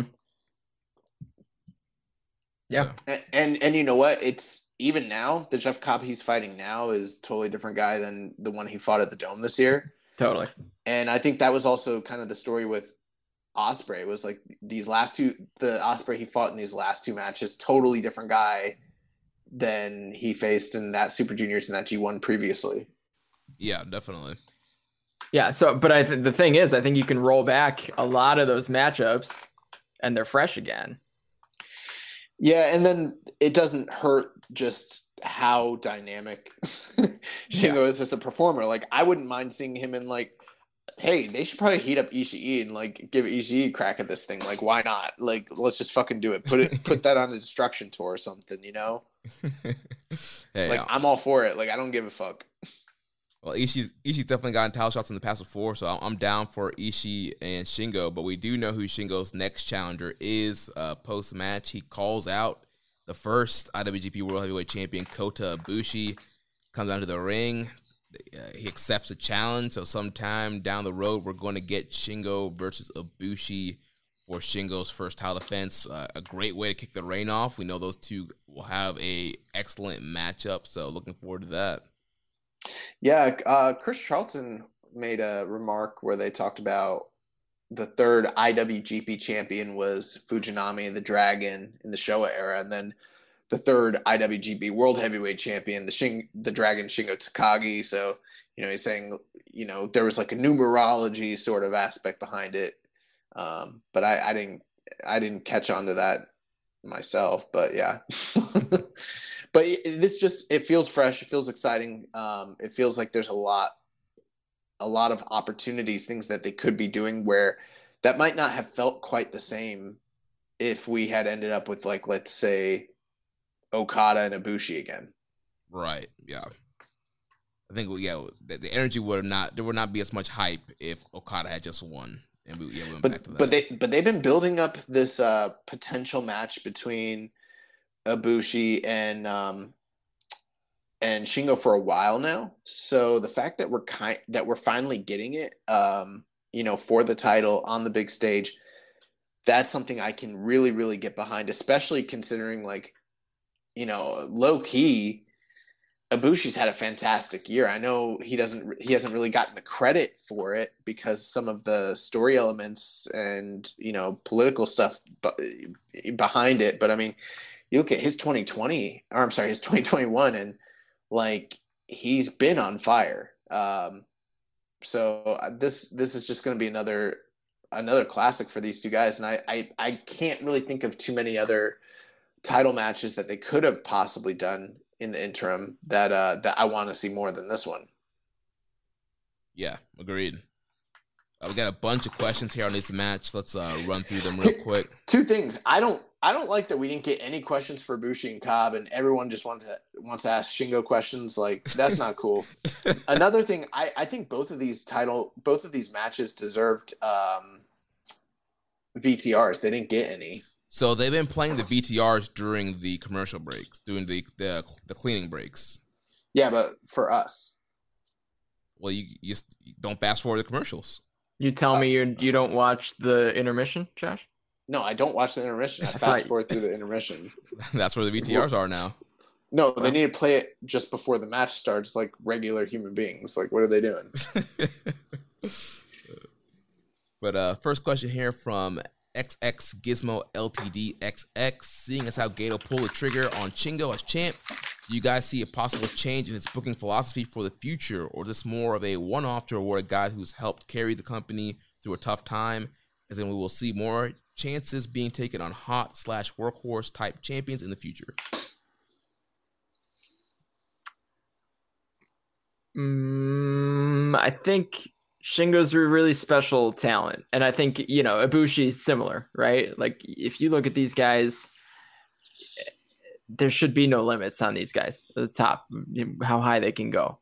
And if you weren't going to do it with Shingo now, it was probably never going to happen. And I obviously this wasn't the plan, right? This was not the match that was booked anytime soon, even against Will or whatever it may be. But I think they went with the hot hand, and they finally booked someone to become champion at the peak of when people needed it. The fan base needed it. So this is good. So maybe it's a change in his booking philosophy in that way, where it's not one of those make them wait forever philosophies, which is pretty much what we do with everyone but Okada, right? But this is so in that way, yes. I think when it comes down to who becomes IWGP World Heavyweight Champion, it's still going to be those special talents. And I hope that we're back to that, where it has to be a guy that you could see as the champion.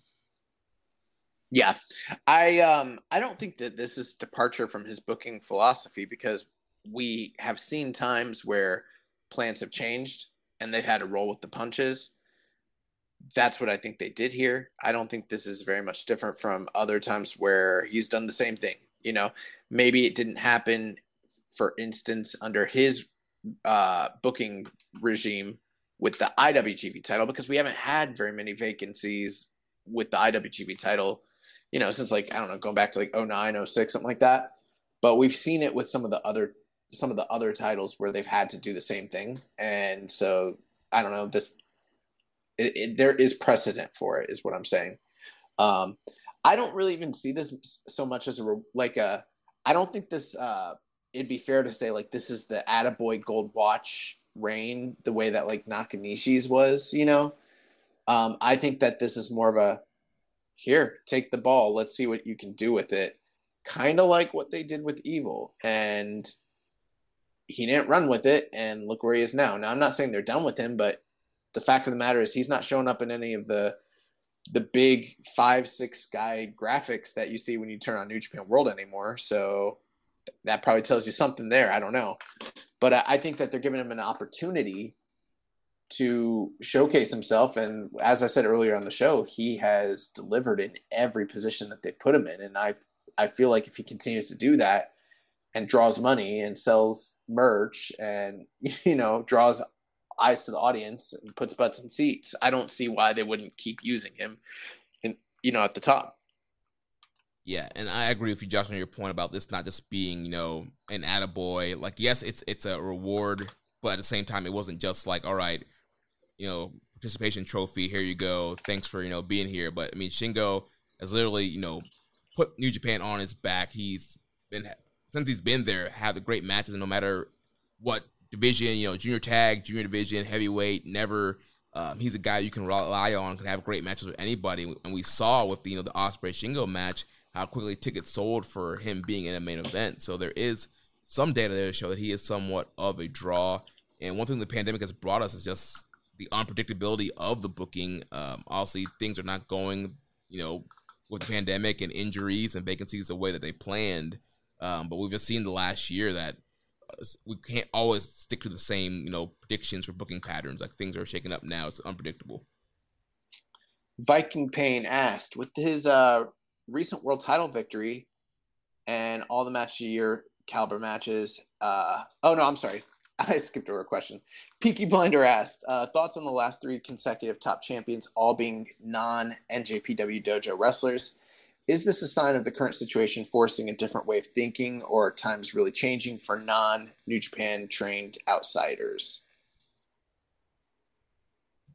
We covered on that a little bit. I think you can obviously attach Will Ospreay into is a special talent, portion of that conversation.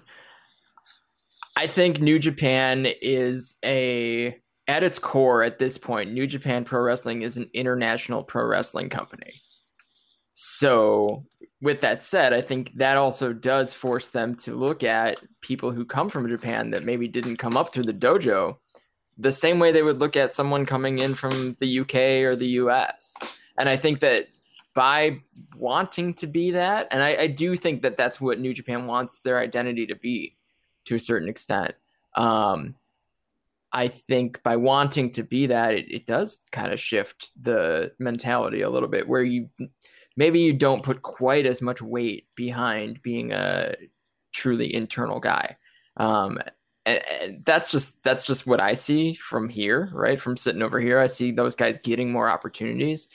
For a long time, I think a lot of people didn't think Shingo was ever going to get this shot, especially coming from, his status in Dragon Gate, being placed with Naito, essentially, right? Like, how do you bypass Tetsuya Naito in your own group for the top title? I don't know, kick ass, take names, and get the opportunity, and have the fan base behind you on both sides of the ocean. And that's truly what has happened, and they're going with it. So short answer, yes, maybe. Do you think Naito is going to have Sonata hoist Shingo up on his shoulders in celebration, and then look at him and give him the thumbs down? They're going to beat his ass. They're going to beat his ass out of LIJ. That wouldn't be the worst turn. Be better than the evil turn. Yeah. Yeah, I mean, like you mentioned, you're talking about 3 super special talents here, 3 of the best in the world, in Ospreay, Shingo, and Ibushi.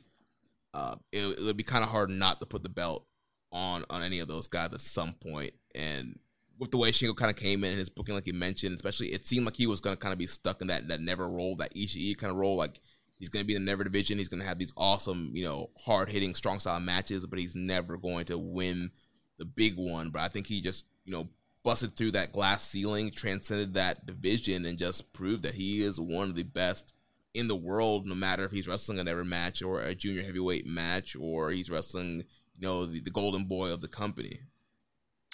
Yeah, I think you guys brought up some really great points. One thing I'll just add to that, I think with Will, when you talk about the Gaijin thing, I mean, he had a lot of predecessors that came before him just recently, Jay White, Kenny Omega, AJ Styles. So that whole Gaijin's, as a rarity holding the title thing is kind of gone at this point, especially with so many of them holding the title recently.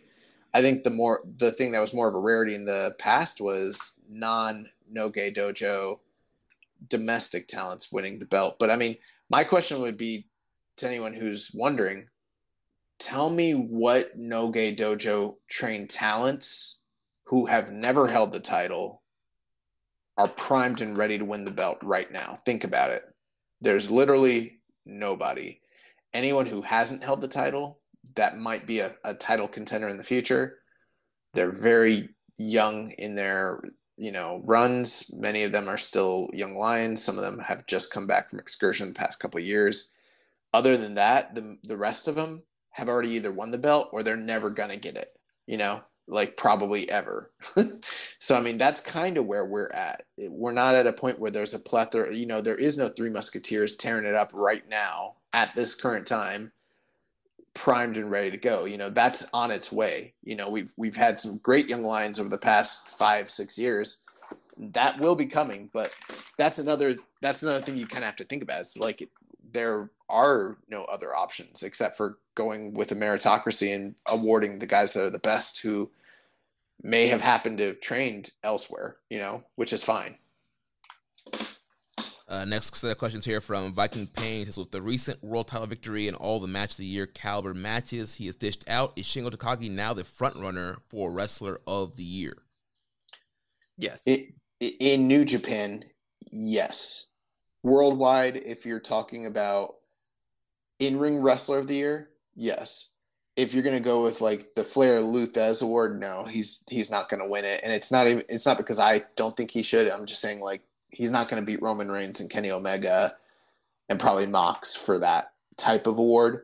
But if it was just strictly in-ring, nobody else is touching him right now except for maybe, Will Ospreay, and Ospreay's on the shelf. So with the G1 in front of us and him about to embark on a title reign for however long it lasts, he's probably going to be the top Wrestler of the Year already. He's probably already locked it up right now unless something bad happens. Yeah, the resume he's put together this year already. You look at the Cobb match from Wrestle Kingdom, the Tanahashi Never title match, the Goto New Japan Cup match, a whole New Japan Cup run, both matches with Ospreay, both matches with Okada. This guy has had an incredible year. Like you mentioned, Josh, now he's a champion. G1's coming up in the fall. It's going to take some really, crazy work for somebody to catch up to Shingo when it comes bell to bell. I'd be very surprised if he does not win, the Outstanding Performer, if he doesn't win our Keeping a Strong Style Wrestler of the Year. I think he, how 2019 was Ospreay's year. I think 2021 award season, Shingo's gonna be cleaning up a lot of awards. Yeah. His next question: do you guys think Okada catching COVID altered booking plans, or is it just another one of Gato's long-term storylines? Well, Shingo was not in this title match, so something changed. Yeah. But I was never convinced that Okada was going to win that match against Will Ospreay. And there's a lot of people doing a lot of digging that think they have it all figured out of what was going to happen and why Ospreay went home and all that. But we're not going to relitigate that. But I'm not convinced that Will Ospreay couldn't have won the match in the Tokyo Dome and skipped the Kazuna Road Tour and gone home for the first time since the G1, gone to the UK for the first time since the G1 as the champion and just not been on that tour. I'm not convinced that that's not a possibility of what was going to happen. So, is it possible that was the plan? Absolutely, of course. But I think people assumed that, and I think that's why so many people are surprised that Shingo won this match. Okada catching COVID altering those plans? Probably not. I don't think it didn't seem that Okada was suffering his way through this match. Well, what it was is he got COVID and then they're like, he's injury prone. So they're like, we're never going to use him again. We're never going with him as top. If he can get sick, then who's to say he can't get sick again down the line? So no, we're not going to put the belt on him. This guy Shingo, he's healthy as a horse, so that's why. Listen, I don't appreciate you coming on the show and giving us logic and alternative reasoning. Like, I don't like that at all. Like, it's very clear Okada was going to win and Will Ospreay was going to drop the title. Like, come on. Like, throwing all these conspiracy theories out here about Will Ospreay retaining titles. Yeah. No, the conspiracy theories are on a Patreon page, I think, and it's not mine. Well, go ahead, Josh. I was just gonna say we touched on this. I agree with Chris. Except for Will not doing the JOB. I think he was. I do think they, in my opinion, I think they pivoted here. I thought for sure like Okada was going to win, just based off of past like cycles and patterns with Gato's booking. That just seemed to me to be the way they were going to go. But who knows? They could have gone a different way. But then obviously Shingo wasn't in this match. So like Chris said, like something changed. So I feel like this is literally the Mox situation all over again. When Mox, when those matches got switched around and everything like that, I think that's what pretty much happened here. I think they audibled. You're talking about when Tony Khan set the tsunami to stop Moxley from going to Japan? Yeah, when Tony Khan called upon, his inside, I don't know, he Mother caused Nature. a tsunami somehow. Yeah, he conspired to cause a tsunami to cause him to drop the belt. And because it seemed very clearly like, what was it? Juice was going to win the belt. Right. And then Juice didn't win the belt. Archer won the belt. And I feel like this is the same shit. Archer was another guy who was like red hot at the time, and they pulled the trigger on him, and he wasn't supposed to be in that position. I feel like this is the same thing. It might not be, but that's what I think it is. And speaking of conspiracy theories revolving around Ospreay's last question here says, like the guys over at VOW had said, Ospreay showed an X-ray of a neck, and not necessarily his neck. Whoa. Let's be very clear. I just want you guys to know that when I said that, I wasn't saying it in a campy way, like a neck, but we don't know. I was saying it probably was his neck, but just to be clear, we don't actually for sure know, because that is a fact. But I wasn't speculating on it like as if I think he was pointing out Joe and Rich when he says VOW, not necessarily us. Well, we said it too.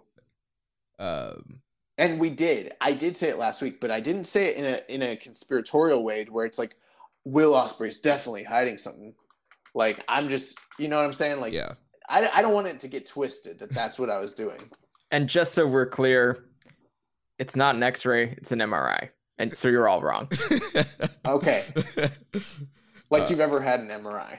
I've had an MRI. And what do you know about me? We have not compared medical records. That was an X-ray. It's not an MRI. The most recent MRI I got was for my dog, and I don't want to talk about it. Oh, I'm sorry, man. Way to kill the mood. Yeah, well, he shouldn't brought up his dog's MRI. But back to his question. He says, and now with Shingo winning the world title and saying that he still needs to overcome Ospreay, and Ospreay tweeting that Shingo is just an interim champ, I just get the feeling that we're being worked and that Big Billy's injury aren't too bad and he'll be back soon. Do you guys feel the same? I don't know, really. I don't feel like we're getting worked. I feel like regardless of whatever the truth of the situation is, one way or the other, or what a third way, because who knows, that I feel like there could be a lot of nuance to that situation one way or the other. They're going to build to a future match provided Ospreay is still good to work for this company, which it seems based on his actions, what he's saying, and what the company has done and said since he dropped the belt, that seems to be the case. So of course he's going to build up a future title match and respond to the fact that the guy that he just beat in his last title defense is now the champion. I don't think that really tells us anything about the physical condition of Will Ospreay in any way, shape, or form. So that doesn't make me feel like we're getting worked. It just makes me feel like they're wrestlers building an angle, because that's what wrestlers do, and that's what they should be doing.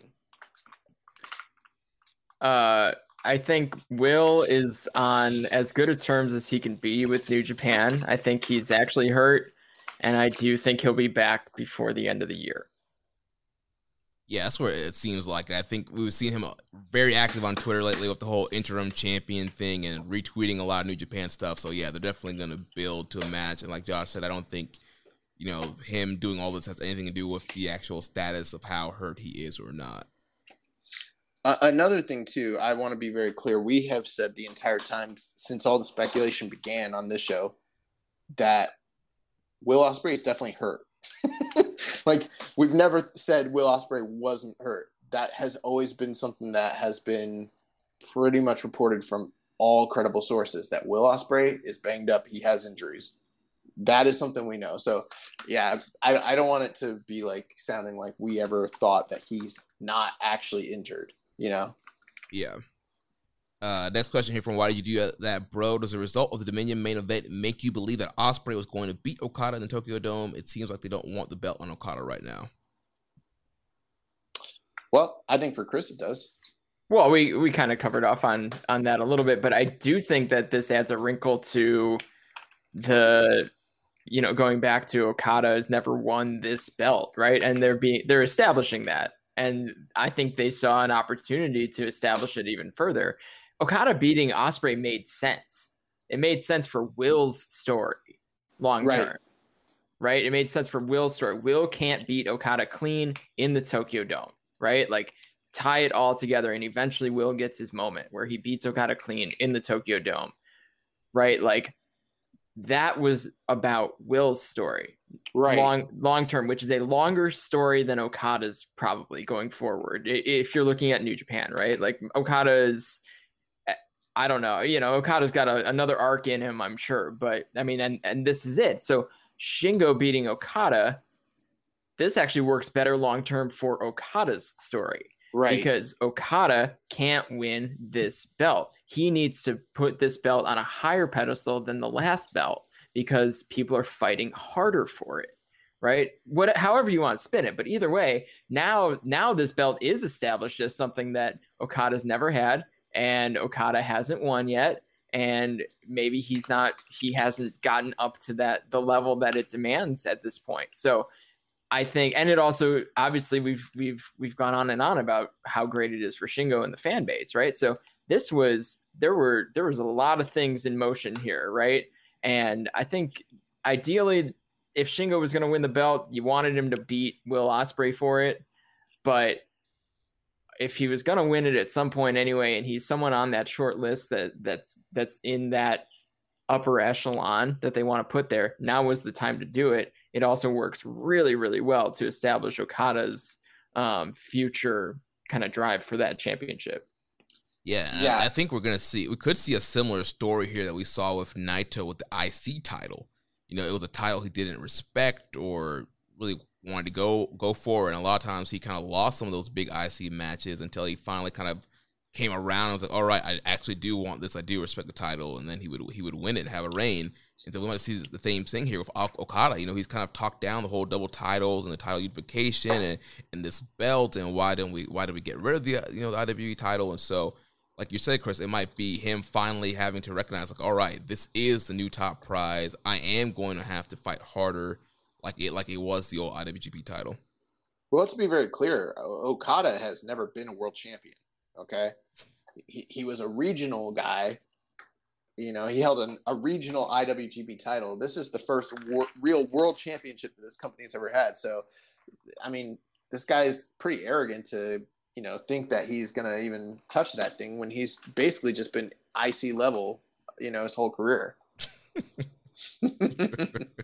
No, but in all seriousness, and we'll move on. I agree with what Chris was saying earlier. The reason I thought Ospreay was going to win is because Ospreay was going to lose is because it works better for Ospreay's story that he can't beat Okada. Once that was kind of out of the picture, this is probably the best direction that they could have gone because we're living it. We're living it right now, and it's good. So let's move on to questions from Reddit user _stress_. I think we kind of covered their first question, talking about how surprised we were when Shingo won.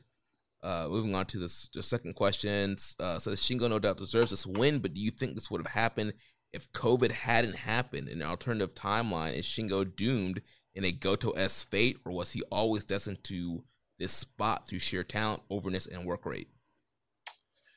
There's a part of me that wants to say the cream always rises to the top, right? And that no matter what the circumstances were, regardless, he was going to get there. But then I think back to the history of New Japan, and we've seen some really incredible guys never touch that belt, you know?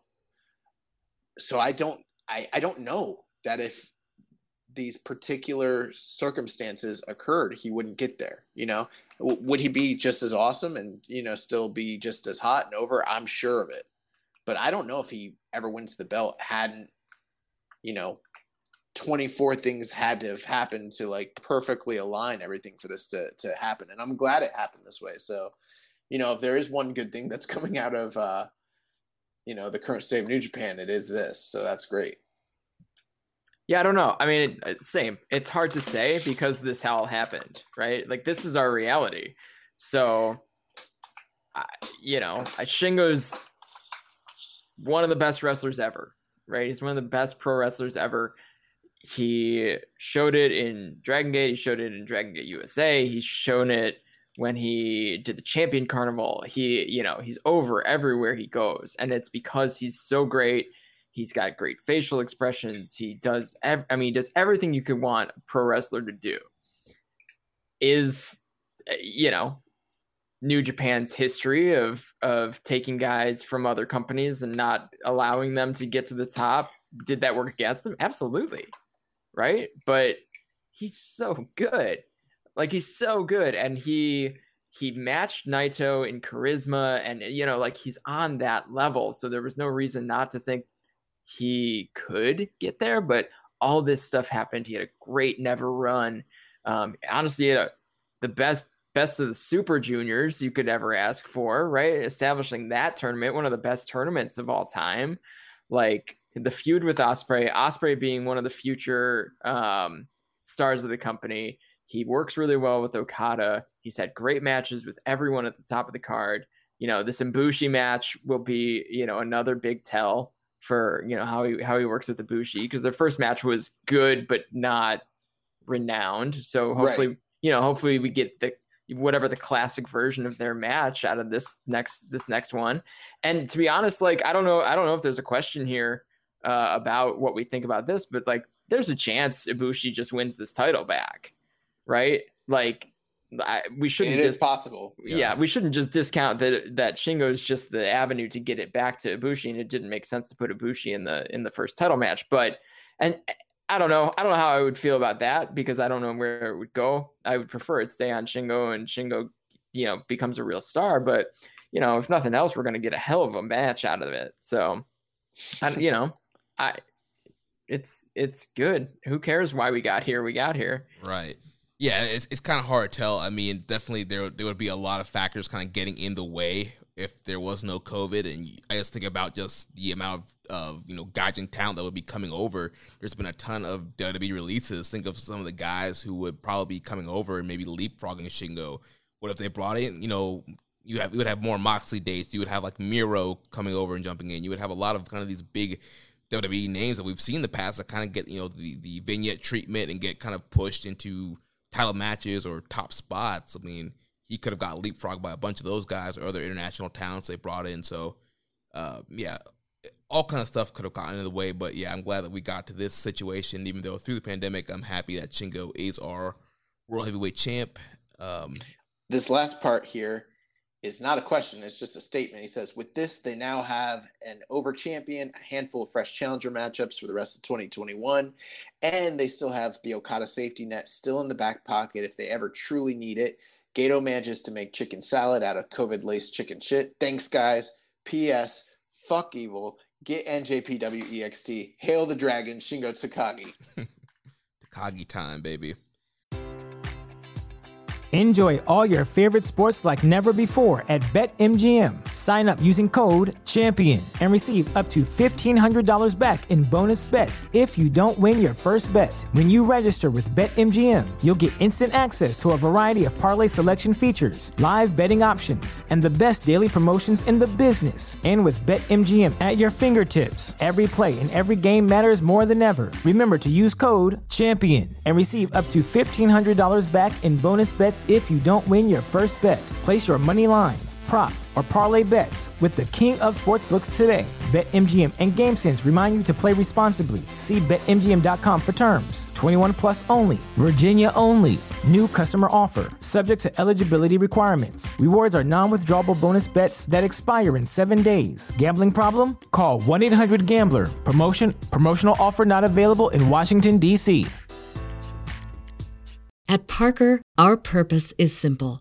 We want to make the world a better place by working more efficiently, by using more sustainable practices, by developing better technologies. We keep moving forward. With each new idea, innovation, and partnership, we're one step closer to fulfilling our purpose every single day. To find out more, visit parker.com/purpose. Parker, engineering your success.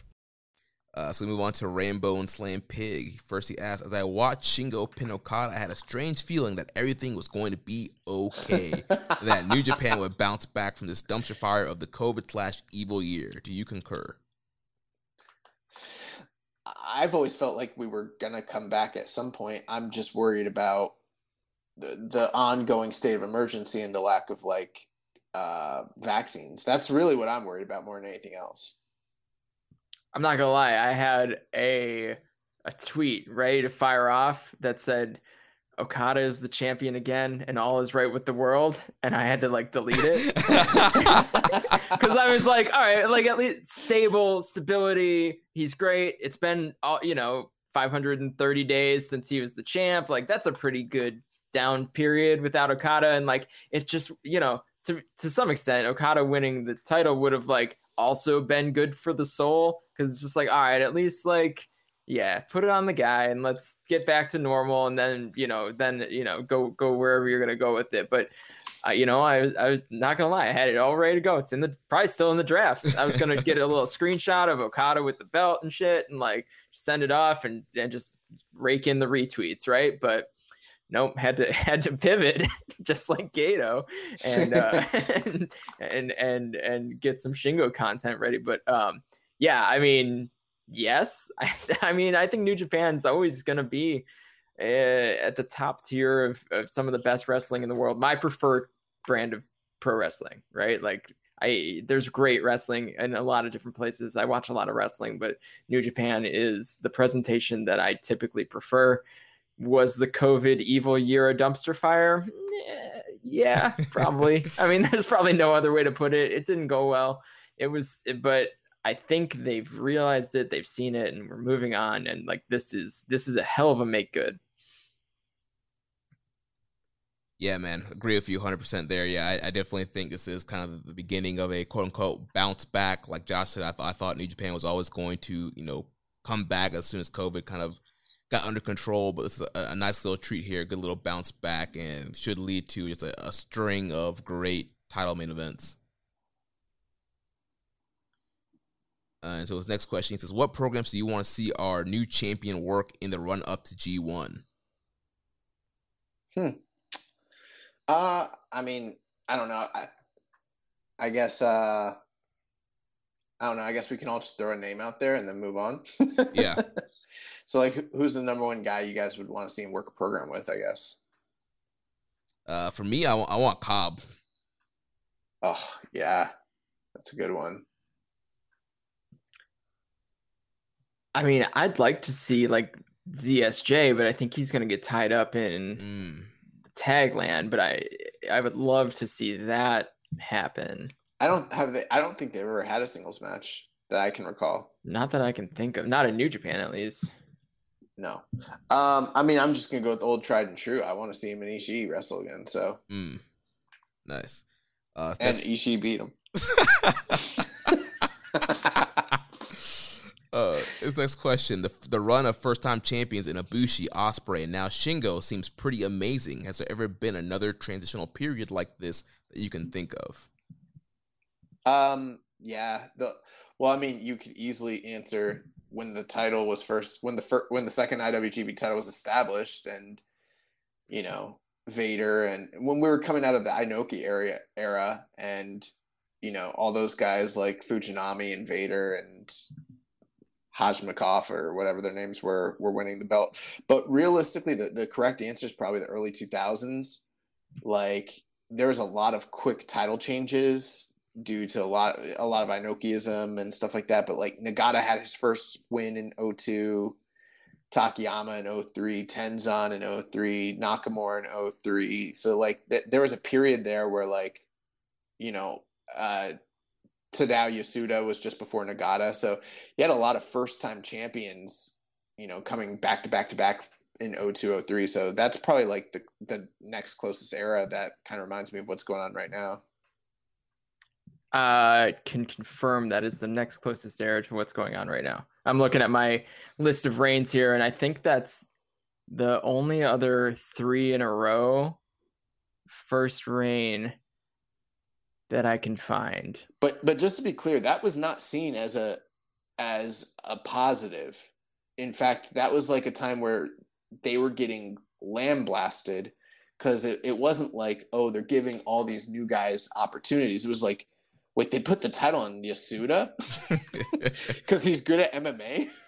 Hold up, let's get the title off him. They put it on Nagata, and he held it for a long time, but then they went straight to Takayama, and then to Tenzan, then Nakamura, and like Tenzan was the guy that everyone was waiting to get the belt, and then he only held it for 36 days, and he had no title defenses. And then Nakamura didn't hold it very long after that either. Things were just really, I mean, that was like a chaotic period for the IWGP title, where there wasn't a lot of like stability, and also all the Inokiism stuff that people were complaining about. Plus, there's a lot of vacancies around that same period of time from like 2002 to like 2006. So yeah, that wasn't a good thing. But I feel like this is a more positive thing than what that was. Yeah, that is the only time that three straight people had their first reign with the IWGP Heavyweight Championship, and there were 6 in a row. Oh, wow. Like Fujita, Yasuda, Nagata, Takayama, Tenzan, Nakamura, like all in a row, all their first time champions. Oh, that's right. And Fujita had to vacate it. He didn't even drop it. Yeah, so that was bad. That's a rough run when it really comes down to it. But at the end of it, you put it on Nakamura, which people had been kind of clamoring for. So maybe that's the corresponding move here. Oh, you mean as the final 6 guy? No, he only held it for like 58 days, and then he had to vacate it because they had him fight in a MMA fight a few days before, and he got fucked up, and then he had to vacate the title. They're idiots. I think he got his orbital bone broke.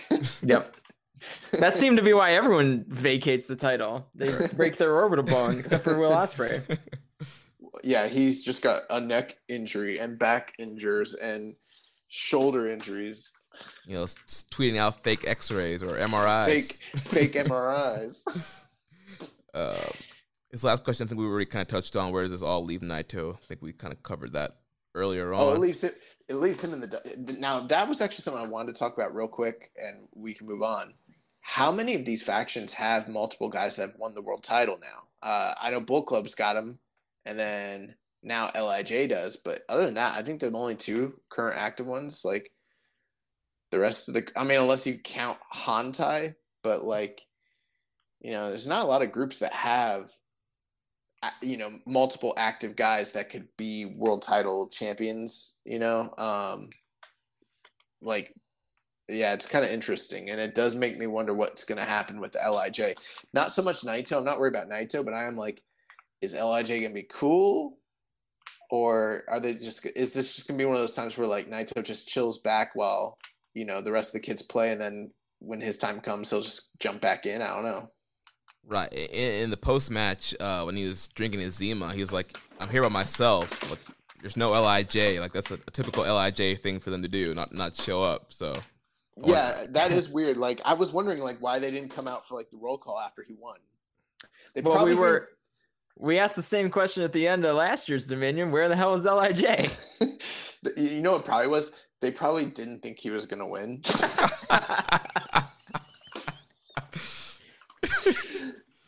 They're already that must be legit, though. They're already on the bus, like back at the hotel already. Yeah. Next question from Kevin Crawford. He said, excellent match and well-deserved title victory in the Dominion main event. Do you think Shingo Takagi will carry the IWGP World Heavyweight Championship into the Tokyo Dome come Wrestle Kingdom time?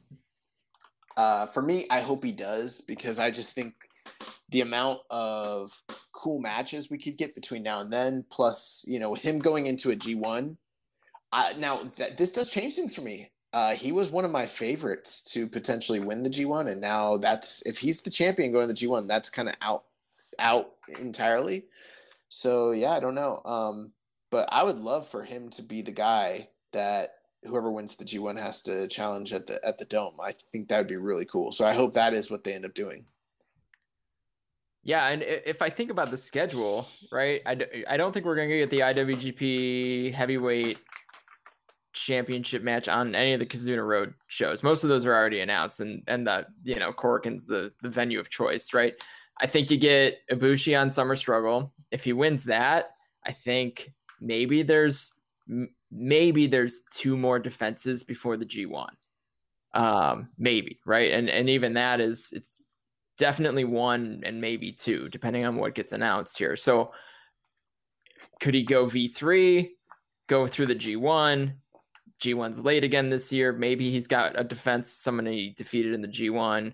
They probably don't flip the title. He probably takes it to the Dome, right? So there's a good chance, because there's just not a ton of demand for defenses, because you've got the G1 landing so late, and the Olympics might bog things down a touch in the sense of having big shows. So I think, I think he's going to have 1 defense, go through the G1, maybe possibly have a second defense before the Dome, but we could be looking at a title run where it's 1 defense, then a G1 run, and then the Dome, which makes sense to me. I think there's going to be 1 more defense before the G1. Yeah. Well, because they're still doing those big shows, possibly. You got to figure they're going to do the Dome show in August, probably. Yeah, or try to get it. I don't have the calendar, right? So, but they're going to try to do that Dome show that they had promised. So that's going to get 2 title defenses, right? Basically. Yeah. And then you get the G1, and then probably something afterwards just to keep things interesting. Depending on how late it is, though. I think, as far as I could tell, it's going to be around the same time as it was last year. So you're going to get the Power Struggle tour. But I don't. Oh, okay, because I was going to say, but I don't remember last year. So yeah. So last year, I don't remember. You just forgot. Well, you don't remember it because Naito defended against Evil again at the Power Struggle. Oh man, I forgot about that. Yeah. Yeah. But yeah, I would love to see Shingo roll into Dome season with the title. I think there's a lot of interesting Dome main events you can do. Obviously, there's the whole Okada match. You can have Okada win a G1, and Okada have to struggle to try and beat Shingo and get the title.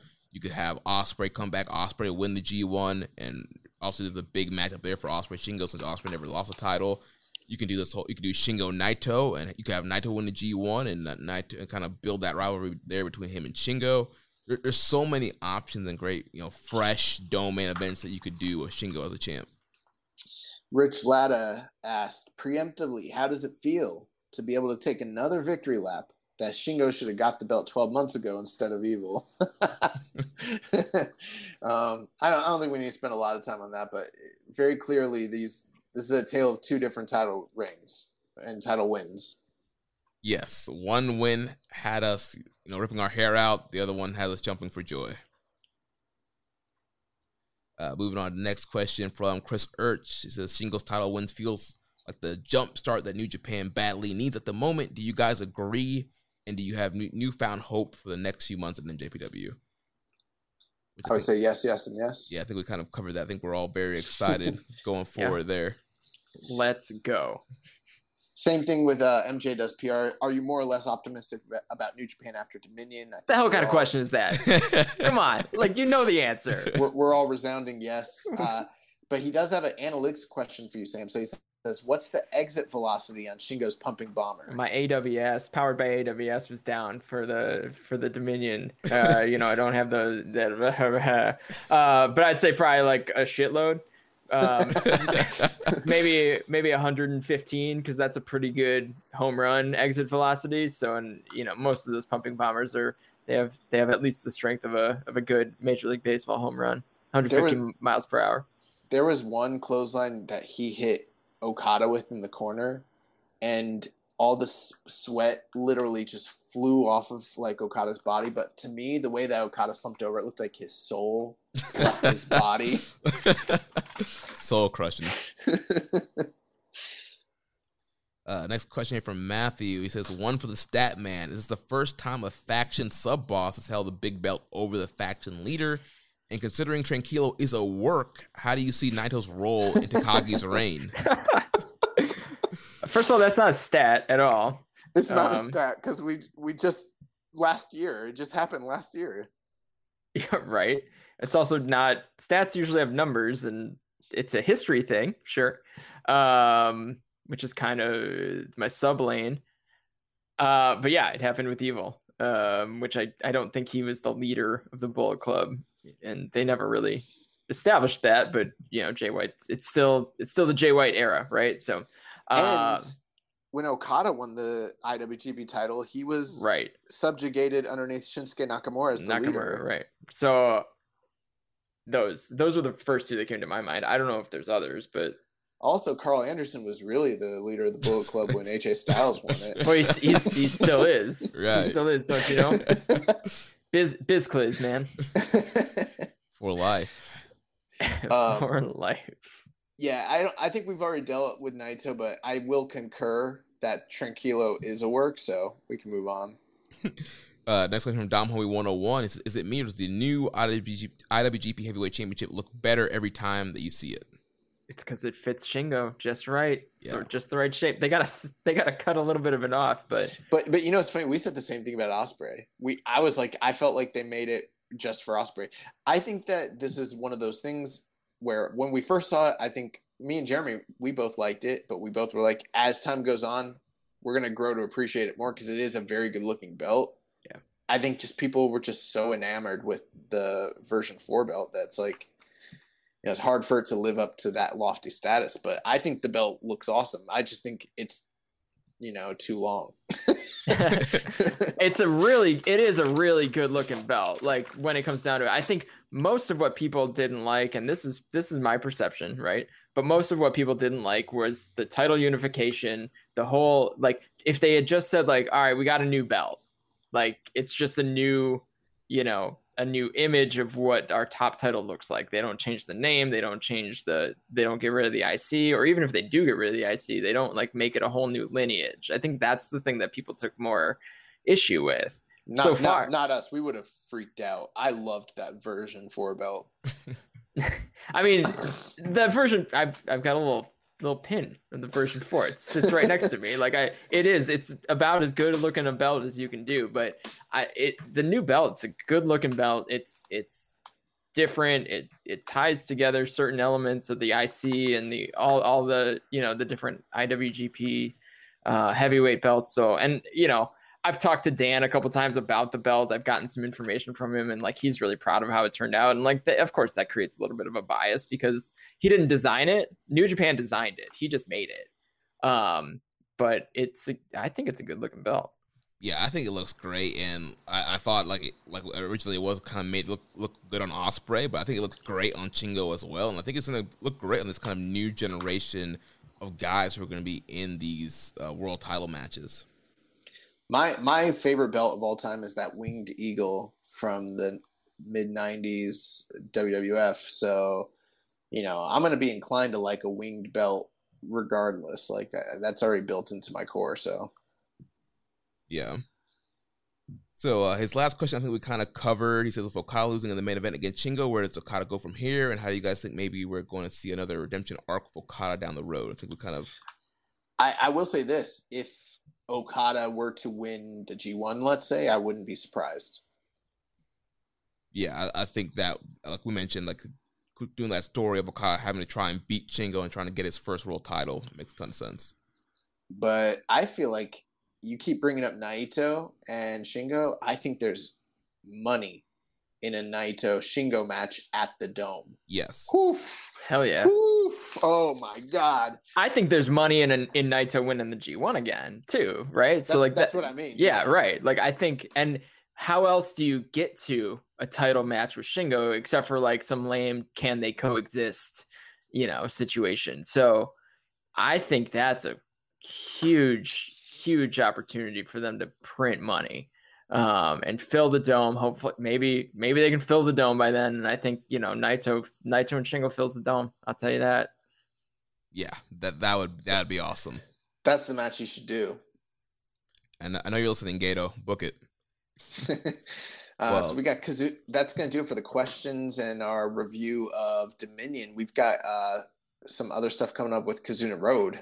Yep. So we have Yota Tsuji and Uemura. They're going to be going under a Korakuen Hall Gauntlet Series, 5 singles matches for these Noge Dojo representatives in 5 nights. So it's very similar to Kitamura's 5-match trial series that he was going to have when he was still in New Japan. So he never finished. Yeah. For Yota Tsuji, he has Tanahashi on the 14th, Taichi on the 15th, Okada on the 16th, Sabre on the 22nd, and Okan on the 23rd. Uemura has Suzuki on the 14th, Sabre on the 15th, Tanahashi on the 16th, Taichi on the 22nd, and Ibushi on the 23rd. Question here from Dom Homie 101. Any thoughts on Yota Tsuji and Uemura running the gauntlet against the big names in New Japan? There's a big name missing here. I don't see why Tsuji doesn't get his match with Naito. That's what I don't understand. I mean, big payoff on that 614 show, though, with Tsuji, Tanahashi, and then Uemura, Suzuki. So that's kind of cool. And then Tsuji ending with Okan. Yeah. Right? Like maybe there's something there. That's kind of interesting. He's gonna beat Okan. That's what you're saying, right? He's gonna beat Okan and take over the Empire. Yeah. I think that's a little much. He's just gonna oust Okan from the Empire and take his spot. That's all. It's the Empire Shock. But yeah, I think this is pretty cool. Like I liked it when they were doing it with Kitamura, and I'll see Tsuji and Uemura. I mean, they're pretty much right at that point, ready for graduation, and get sent off to excursion. So I think this is kind of a great last kind of hurrah for them if they're gonna, graduate and go to excursion. And like you said, we're getting that Tsuji Tanahashi. We know how much Tsuji loves Tanahashi, so that's gonna be like a dream come true for him, getting it mixed up there on June 14th. And then Uemura, he's had a death wish for the last year or so, and wanted to face Suzuki, so that's going to be, open. He might not make the rest of his trial series. Suzuki might end him right there on June 14th, but he has some great matches lined up as well. Which one of these guys do you guys think is going to get more wins, Tsuji or Uemura?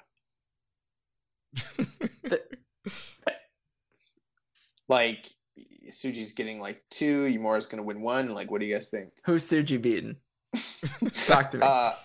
Well, I think he could beat I think he could beat both Dangerous Techers. Well, and then win the tag titles in a handicap match. And I mean, they do love to beat Okan, so Okan's right for the picking. I mean, the only 2 I can't see him winning are Tanahashi and Okada. So I mean, 3 out of 5 is not bad. And for Uemura, I mean, Suzuki's getting old. That might. In all seriousness, though, these will be really fun to watch. Like they're going to be so great. Everything about it's going to be great. I'm thinking on like the stat side of things because they're not going to be a whole lot of wins here. Like what can I pay attention to that makes this interesting between the two? But I'll cross that bridge when I get there in a week or so. I honestly think this is one of those situations where you're going to as a stat guy, be able to sit back and there's not going to be love it. Yeah, there's not going to be a lot for you to really analyze aside from just historical matchups. But clearly, Tsuji and Uemura have never beaten any of these guys. There's not going to be a lot of analytics there. It's more just like the spirit of what they're going through. And hey, like we talked about, Kitamura was in the middle of this and he didn't finish and he never came back. So, you know, this will either be the best thing or the worst thing for them going forward.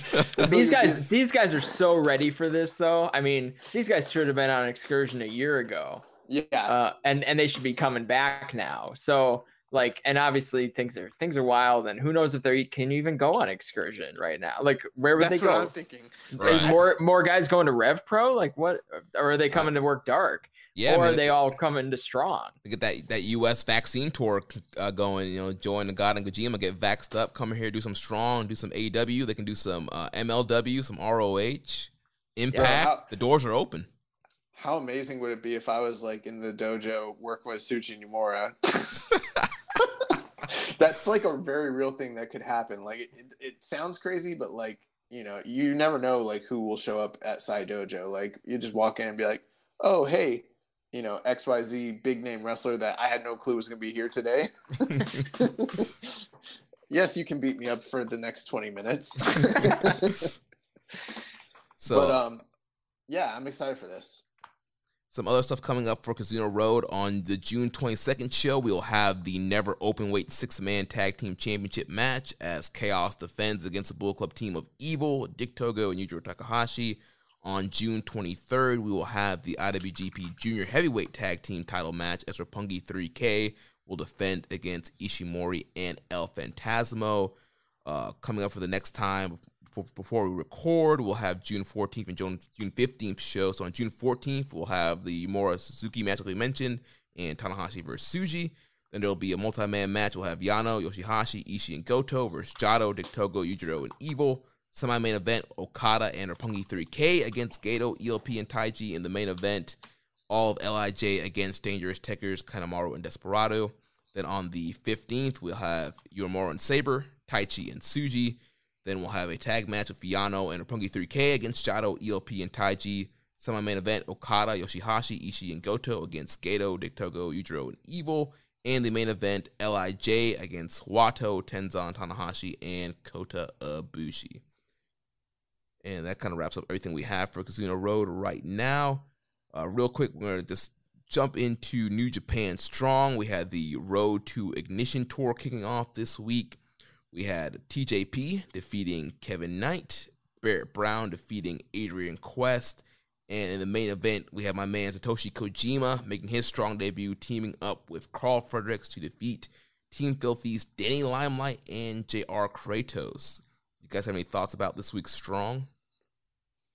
It sounds like it was good. That's a good show. I mean, the Kojima and Kratos interactions were really fun. So, again, Strong's a super easy watch, great pro wrestling show. Just good, hard hitting pro wrestling. Yeah, that's all you can ask for. Yeah, they continue to push that Fredericks is the number one contender. So I feel at some point down the line we're gonna get Fredericks and Filthy Tom. Looks like we're gonna get Kojima versus JR Kratos. They continue the story of Barrett Brown and Adrian Quest. When Barrett Brown turned on Quest, and Barrett Brown's now with Bateman and cheated to beat Adrian Quest. And then the opener we had kind of the new LA Dojo versus the old LA Dojo kind of matchup there. And then we have the card for next week. We're going to have the Strong debut of Freddie Yehai, and he's going to be teaming up with Wheeler Utah to take on Mysterioso and Jordan Clearwater. We're going to have Rocky Romero and Leo Rush taking on Clark Connors in the DKC, and then we're going to have Alex Coughlin taking on Hikuleo. So exciting stuff. Yeah, really looking forward to Freddie Yehai on Strong. I feel like he's a very underrated guy. Couple news items here. Yep, so first thing here, Chris Jericho has reported that he's no longer under NJPW contract. This was written in The Observer this past week from Dave Meltzer, and it says that his AEW deal, his New Japan deal, ended after the second night of Wrestle Kingdom 14, January 2020. Harold May was negative on his contract due to the high cost, but others in the company had a different opinion. Even after the pandemic, New Japan is going to have to get its finances back on track where they can afford a level of the deal, Meltzer wrote. So what did Harold May do to Dave Meltzer personally? That's what I want to know. I don't think it's what he did to Dave. What did he do to Dave's friends? Because I'm not going to tolerate this Harold May slander any longer. Harold May running out down the aisle like he's the Ultimate Warrior is one of the highlights of my New Japan fandom. Okay. Hey, one of no my one's highlights. Gonna take that away from me. Is Harold. So my question is, I mean, I guess probably a question for Chris Jericho, but like, was he on retainer? Like, were they paying him like to not show up, or were they paying him to show up? And he showed up for the really big shows, and he was a draw. So like, that seems like it made sense financially. But like, what is this annual deal? Like, I mean, like, for real, like, did he have some sort of retainer where he could only work for certain other companies and they would pay him? Like, that doesn't make any sense to me. That's not how that type of deal normally works. Yeah. So I was surprised to see that like this particular bit of like, they couldn't afford it. It's like, well, but they can afford it if they sell the tickets. Well, I from what I recall, like he was saying that each match he worked was, I don't have the exact figure, but it was well in the six figures, which is a pretty, pretty expensive cost for a match 2 or 3 times a year. He's making like, let's just say $250,000, $300,000 a year for like 2 or 3 matches. It's pretty good. Totally. And some diminishing returns on that too, for sure. And there were diminishing returns, right. But now you could with everything, you could easily bring him back and do business again. Totally. Yeah. That's what I was thinking. It's like, you get him back on a card, it's almost like his first time back. And he's a good guy now. That's true. Sure. Yeah. It doesn't mean he would be, but you know how Jericho is. He likes to reinvent himself. He'll come out as some sort of new Jericho character for Japan, Yeah, I was gonna say with Harold May, one of my highlights was him giving me a thank you for being an NJPW supporter sticker at the Madison Square Garden Fan Fest. Mine was him dressing up as Piccolo for for Halloween. Oh my gosh, the man's raw. Hey, I'm a fan of the shower. Yes. Yeah, I like the shower too. Yes. So, what a run! What a run! Literally, what a run. Show me another New Japan figurehead that ever gave us as many moments as Harold May, and then we could talk, okay? Or whoever did as much business as Harold May did. So fuck off, Obari. No, I'm just joking. Kenny Omega. Yeah, Kenny did an interview in Sports Illustrated talking about New Japan himself. And talking about Will Ospreay vacating the title. He said, before I left New Japan, I pulled aside Ospreay and Jay White. I don't even know if I should tell this story, but I will. I told both, this company, at least the Western expansion and the pride of the foreigners, it's all on your hands. They're going to look to you to carry this thing, so you've got to do it. I said to Jay and Ospreay, knowing it was a likely scenario, was also hoping to light a fire under both of them. For Ospreay, he really come into his own. He made a complete career shift, and he was going to be a fantastic champion. He made changes to his body. He made changes to his style, his look, his demeanor. He became the person that he needed to be, the champion of that company. Unfortunately, becoming champion wasn't enough for him. He tried to fill my shoes physically, even though he's one of the most gifted performers to ever step foot in the ring. There's only one Kenny Omega, and you can't fill those shoes. Any thoughts on Kenny's comments here? Yeah, he's just healing it up. He's a heel, so it's half kayfabe. The only interesting thing I thought about it was I saw Jay White's response to this, and he just said it was cap. Yeah. He literally just was like, this is cap. So how true it even is, it's probably as true as those MRIs, I'm just playing. I think Kenny's just, he's trying to get another belt collected right here. He's trying to work an angle. I'm going to jump in with some breaking news. Okay. Kind of something we just touched on with Strong.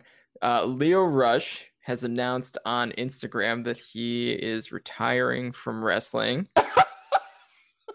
He's injured. Looks like he broke his collarbone, maybe. Okay, this one is an X-ray. That's not funny. I'm just joking. I just laughed because he's retired from wrestling so many times before. Sure. It's like I'm not going to read the whole thing, but it's like a 4 Instagram screenshot thing. I recommend checking it out if you were a fan of Leo Rush. But he thanks AEW and NJPW Global for everything, and the full story is on his Instagram. So I guess we can't count on him for Best of the Super Juniors. I thought something weird was happening because he was like pulling all his like merch. He took a flash sale on his website for the merch. He was getting pulled from all these indie dates. I was like, oh, maybe he's getting a more AEW deal and he has to leave the indies. But I guess this is the story. Man, I don't know. That sounds weird. It's kind of a bummer, though. Yeah, it is. I hope he's okay in all ways possible, because he's announced his retirement multiple times before, and you're saying his collarbone's broke? I mean, it looks like I think that's what it is. I haven't read the whole post, but the X-ray looks like the collarbone. Dude, even if I can't see that on the screen, but even if I could, I'm terrible at this stuff. Like when I looked at that Will Ospreay one, I didn't even know what I was looking at. Like, so I'm terrible at that stuff. But like, here's the thing. Okay, let's just assume it is a collarbone break, which is bad. I don't know that would mean you couldn't wrestle anymore. So I'm wondering if it's all just injury related or if there's something else going on, because he's done this before. So I hope everything's good with him, Yeah, we'll keep you guys posted if we hear any other kind of further updates on Leo Rush. But yeah, looks like he's done for now. In other news, you can check out Shingo's first comments as world champion from the post-match press conference on NJPW1972.com and New Japan World. Applications are open for the NJPW New Zealand Dojo tryout. So here you go, young boy. Fly yourself to New Zealand here. Get a tryout with Bad Luck Fale. Bro, I don't know if I could even get into New Zealand. We had another injury with Jado was injured this past week, and he was pulled from the June 2nd show, but it looks like he's fine because he's listed for these Casino Road shows. There's a brand new series coming to the official New Japan English YouTube. They're going to be releasing New Japan entrance music and videos fortnightly, and the first one they released is IWGP US champ Jon Moxley's video and music. You can check that out. Hot take, that's his best theme, and that includes Wild Thing. Yes, the Death Rider theme it rocks. It's awesome. Well, it doesn't even really rock. It's just awesome. It's not better than the Shield. Damn it. Oh, man. The Monday free match, Roppongi 3K versus Bushi and Shingo Takagi. And last thing here, my man, Kojima, had his first Impact win over Cody Deaner on last week's episode of Impact as a build to Kojima versus Joe Doring at Against All Odds. New Japan's got they got Kojima working the wrong U.S. company. The company he should be working for is MLW. Yes. Go on a nostalgia run. Yes. Get his belt back. Yes. That's what I'm talking about. I would love that. Let's go. In Impact, I don't think Kojima can win the Impact title, but I feel confident he could win the MLW title. 100%. Yeah, Jacob Fatu, hold his Koji cutter, hold his lariat. Let's go. Fatu's at like 700 days though right now. Like, yeah. It's time for him to come off that shit. Right, and MLW is going back on TV, on tour, on Vice TV. You need to draw, you need to fill those seats, Hey, that's one of my favorite Chicago shows to hit, when they do the Cicero Arena or whatever it's called. Cicero Stadium or whatever.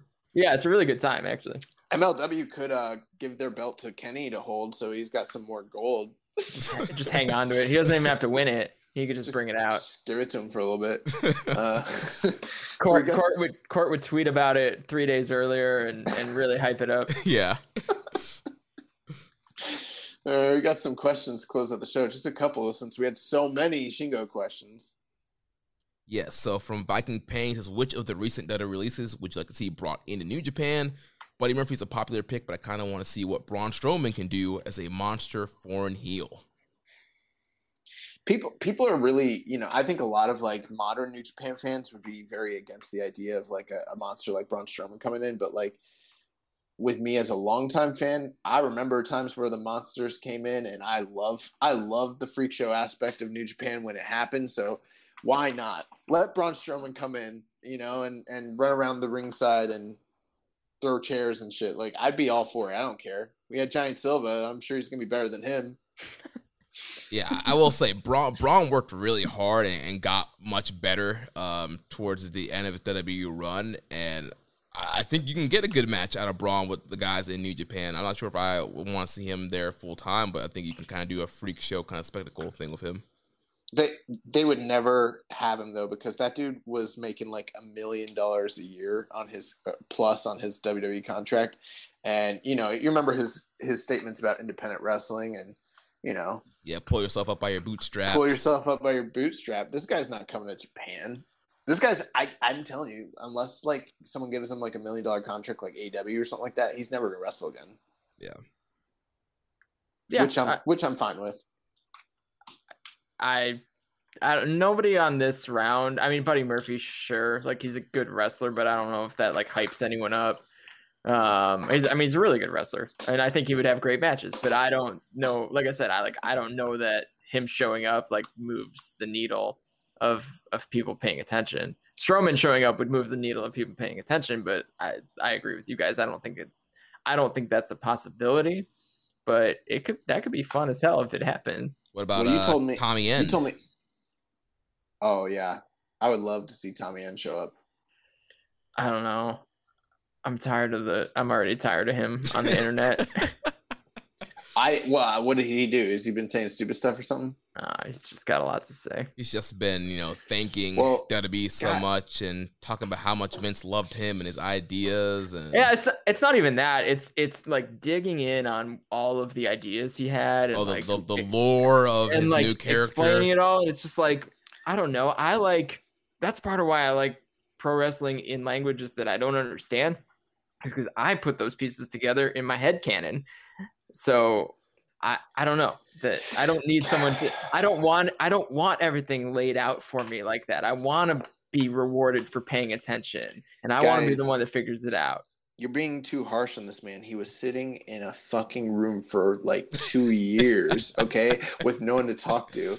Of course, when he gets fired, he's going to start talking. He's been alone in a room waiting for someone to come challenge him to a fight, and no one ever showed up. He would probably have some great slack. He would have a great run in New Japan. Like, there's so many good matches for him in New Japan, but I just got so sour when I was just like, dude, just stop. I've always loved Tommy End as a wrestler. I've never even heard him talk really, so I mean, I'm not on the internet really, so that part I'm fine. Hey, I say World Tag League, you bring in Tommy End, Chris Hero. See, that sounds great. Heroes Never Die. Yeah, that'd be cool. But I think Buddy Murphy could. Oh yeah, I mean, people are gonna get mad at this, but like Buddy Murphy, if he came in, he'd definitely be a junior. And I think that we talked about the international aspect of the junior division. I think I don't think he'd be a major player, but I think he'd be an asset to the junior division. Definitely. He could. I mean, put him in a best of Super Juniors, and that elevates that whole block for sure. Yeah. I also think both those guys might have a spot on Strong, which like in the past might have seemed like a lower tier thing, but I feel like that's a pretty good stepping stone to get yourself over and potentially slotted into New Japan proper. So that's also a possibility as well. Yeah. I can also ask, did any of you guys watch the terrible Mayweather-Paul fight? I watched it. It wasn't terrible. I mean, it really wasn't. It was fine. I did not watch it. Yeah, I skipped this one. I watched it. It was fine. I mean, it was.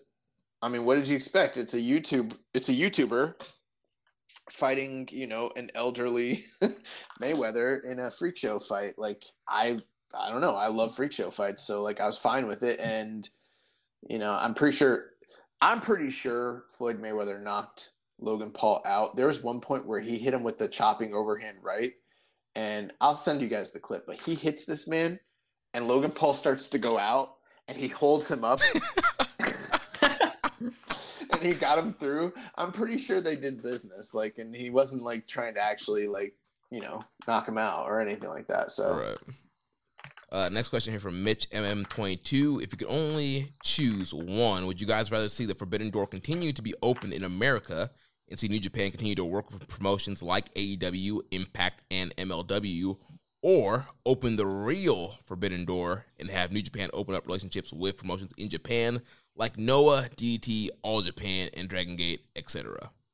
I'd rather see the domestic Forbidden Door open. I would fucking freak out if we could get some of these interpromotional matches in Japan going. Oh yeah, and especially with Shingo holding the title and some of the old stories from Dragon Gate and new stories that he could tell with guys from Dragon Gate, that could be a really cool situation too. And some of the All Japan guys he's wrestled. Oh yeah, absolutely. Right. And All Japan needs a shot in the arm, right? So yeah, that would be cool. There would be so much to work with there. That'd be amazing. But I think that's way a long shot. Yeah, I think it's not gonna happen. There was a big, Cyber Fight Festival this weekend that had DDT, Noah, and Tokyo Joshi Pro, and that had a lot of hype, a lot of buzz, a lot of people kind of tuning in for that. So if you could do like a even bigger festival, including New Japan, talk about what Okada's talked about in the past, and kind of have this super show of the best of each promotion kind of facing off against each other, that would be super cool. And last set of questions here for Dom Homie 101. This is the Young Boy fight segment. It is time for some fight talk. And he says, no, there will not be any questions about bank withdrawal that took place on Sunday between Floyd Mayweather and Logan Paul. His thoughts on Clarissa Shields making her MMA debut in the Professional Fighters League in June 10th on ESPN. The one last thing I will say about that bank withdrawal, I was a little bit impressed with Logan Paul. I think that he, obviously, he got his ass beat, but, I felt like he looked like he had more technical, acumen and potential than his brother, which is not, the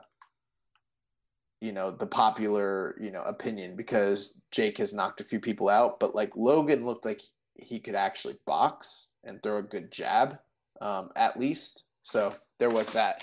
Anyways, about Clarissa Shields, I mean, Clarissa's amazing. I'm definitely going to tune in for her MMA debut. I listened to an interview on Joe Rogan where she talked about this upcoming debut and what she's been doing to prepare for it. We've seen Holly Holm make that transition, and she did really well. I hope Clarissa will do well. PFL is probably a good landing spot for her to start off, but they've got some good girls there. So, I mean, I don't know really what to expect at all. But I like Clarissa Shields a lot. I hope maybe, she does well and then she can transition back to boxing and draw more, eyes to her, because, I mean, she's a fucking killer. She's one of the greatest women's boxers ever. Nice. And his second question here is, with Shakur Stevenson fighting this Saturday, what are the Young Boys' thoughts on Stevenson? Stevenson is, he's a prodigy. We've been waiting to kind of see him step up to the plate and take on some bigger challenges. I don't know that this fight coming up is quite that, but, I want to see him tested at this point. But from what I've seen, just from the fights and, his amateur career and the Olympics, everything like that, I mean, he looks like he's got the goods, but we kind of need to see him tested. So. Nice. Well, that's going to wrap it up for the questions. Last thing here, recommended match of the week. So last week, my recommended match was Marufuji versus Ishii from the 2016 G1 Climax. Young Boy, did you get a chance to watch this matchup? I did. Really, really, really enjoyed this match. I think I understand why I didn't remember it, because it's literally just over 12 minutes and, it's on the undercard of kind of one of the more forgettable nights, but from the G1 that year, it was night 7, and the main events that were above it, they pale in comparison. But man, what a little hidden gem. This match was such a treat. Just the freaking strike exchanges between these guys. Literally so fucking hard hitting. I thought that the Elgin Ishii match from that year's G1 was maybe the hardest hitting match, but I have to rethink that after watching this, because these guys were on point. They were just slaughtering each other.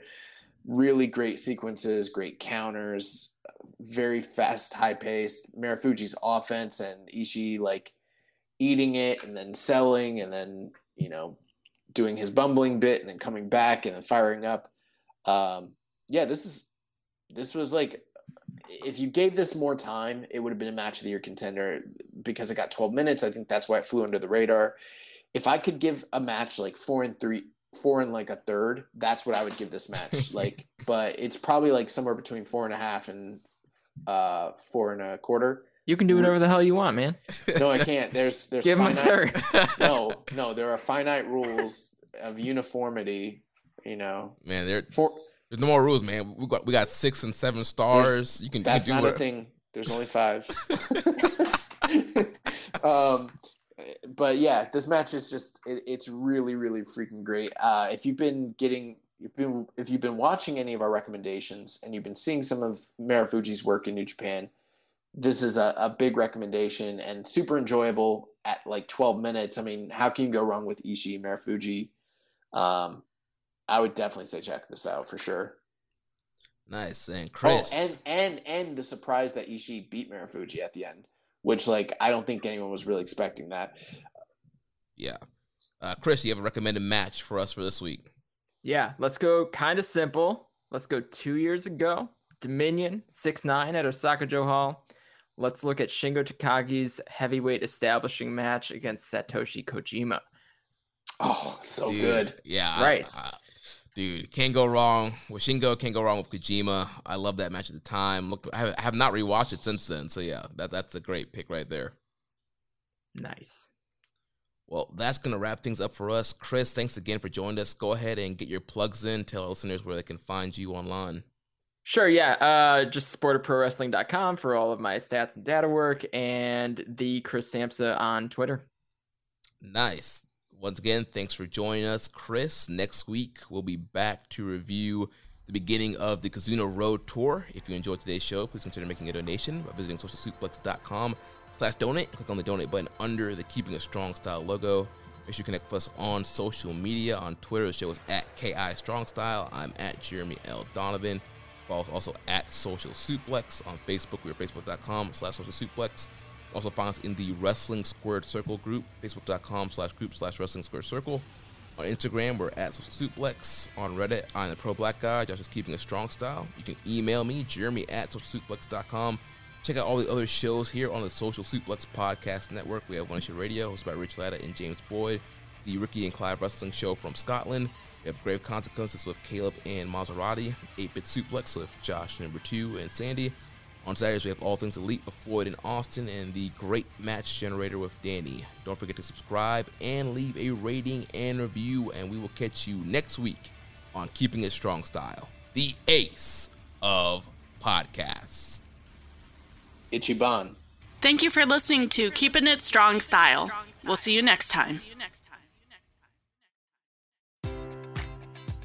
Enjoy all your favorite sports like never before at BetMGM. Sign up using code CHAMPION and receive up to $1,500 back in bonus bets if you don't win your first bet. When you register with BetMGM, you'll get instant access to a variety of parlay selection features, live betting options, and the best daily promotions in the business. And with BetMGM at your fingertips, every play and every game matters more than ever. Remember to use code CHAMPION and receive up to $1,500 back in bonus bets if you don't win your first bet. Place your money line, prop, or parlay bets with the king of sportsbooks today. BetMGM and GameSense remind you to play responsibly. See BetMGM.com for terms. 21 plus only. Virginia only. New customer offer. Subject to eligibility requirements. Rewards are non-withdrawable bonus bets that expire in 7 days. Gambling problem? Call 1-800-GAMBLER. Promotional offer not available in Washington, D.C.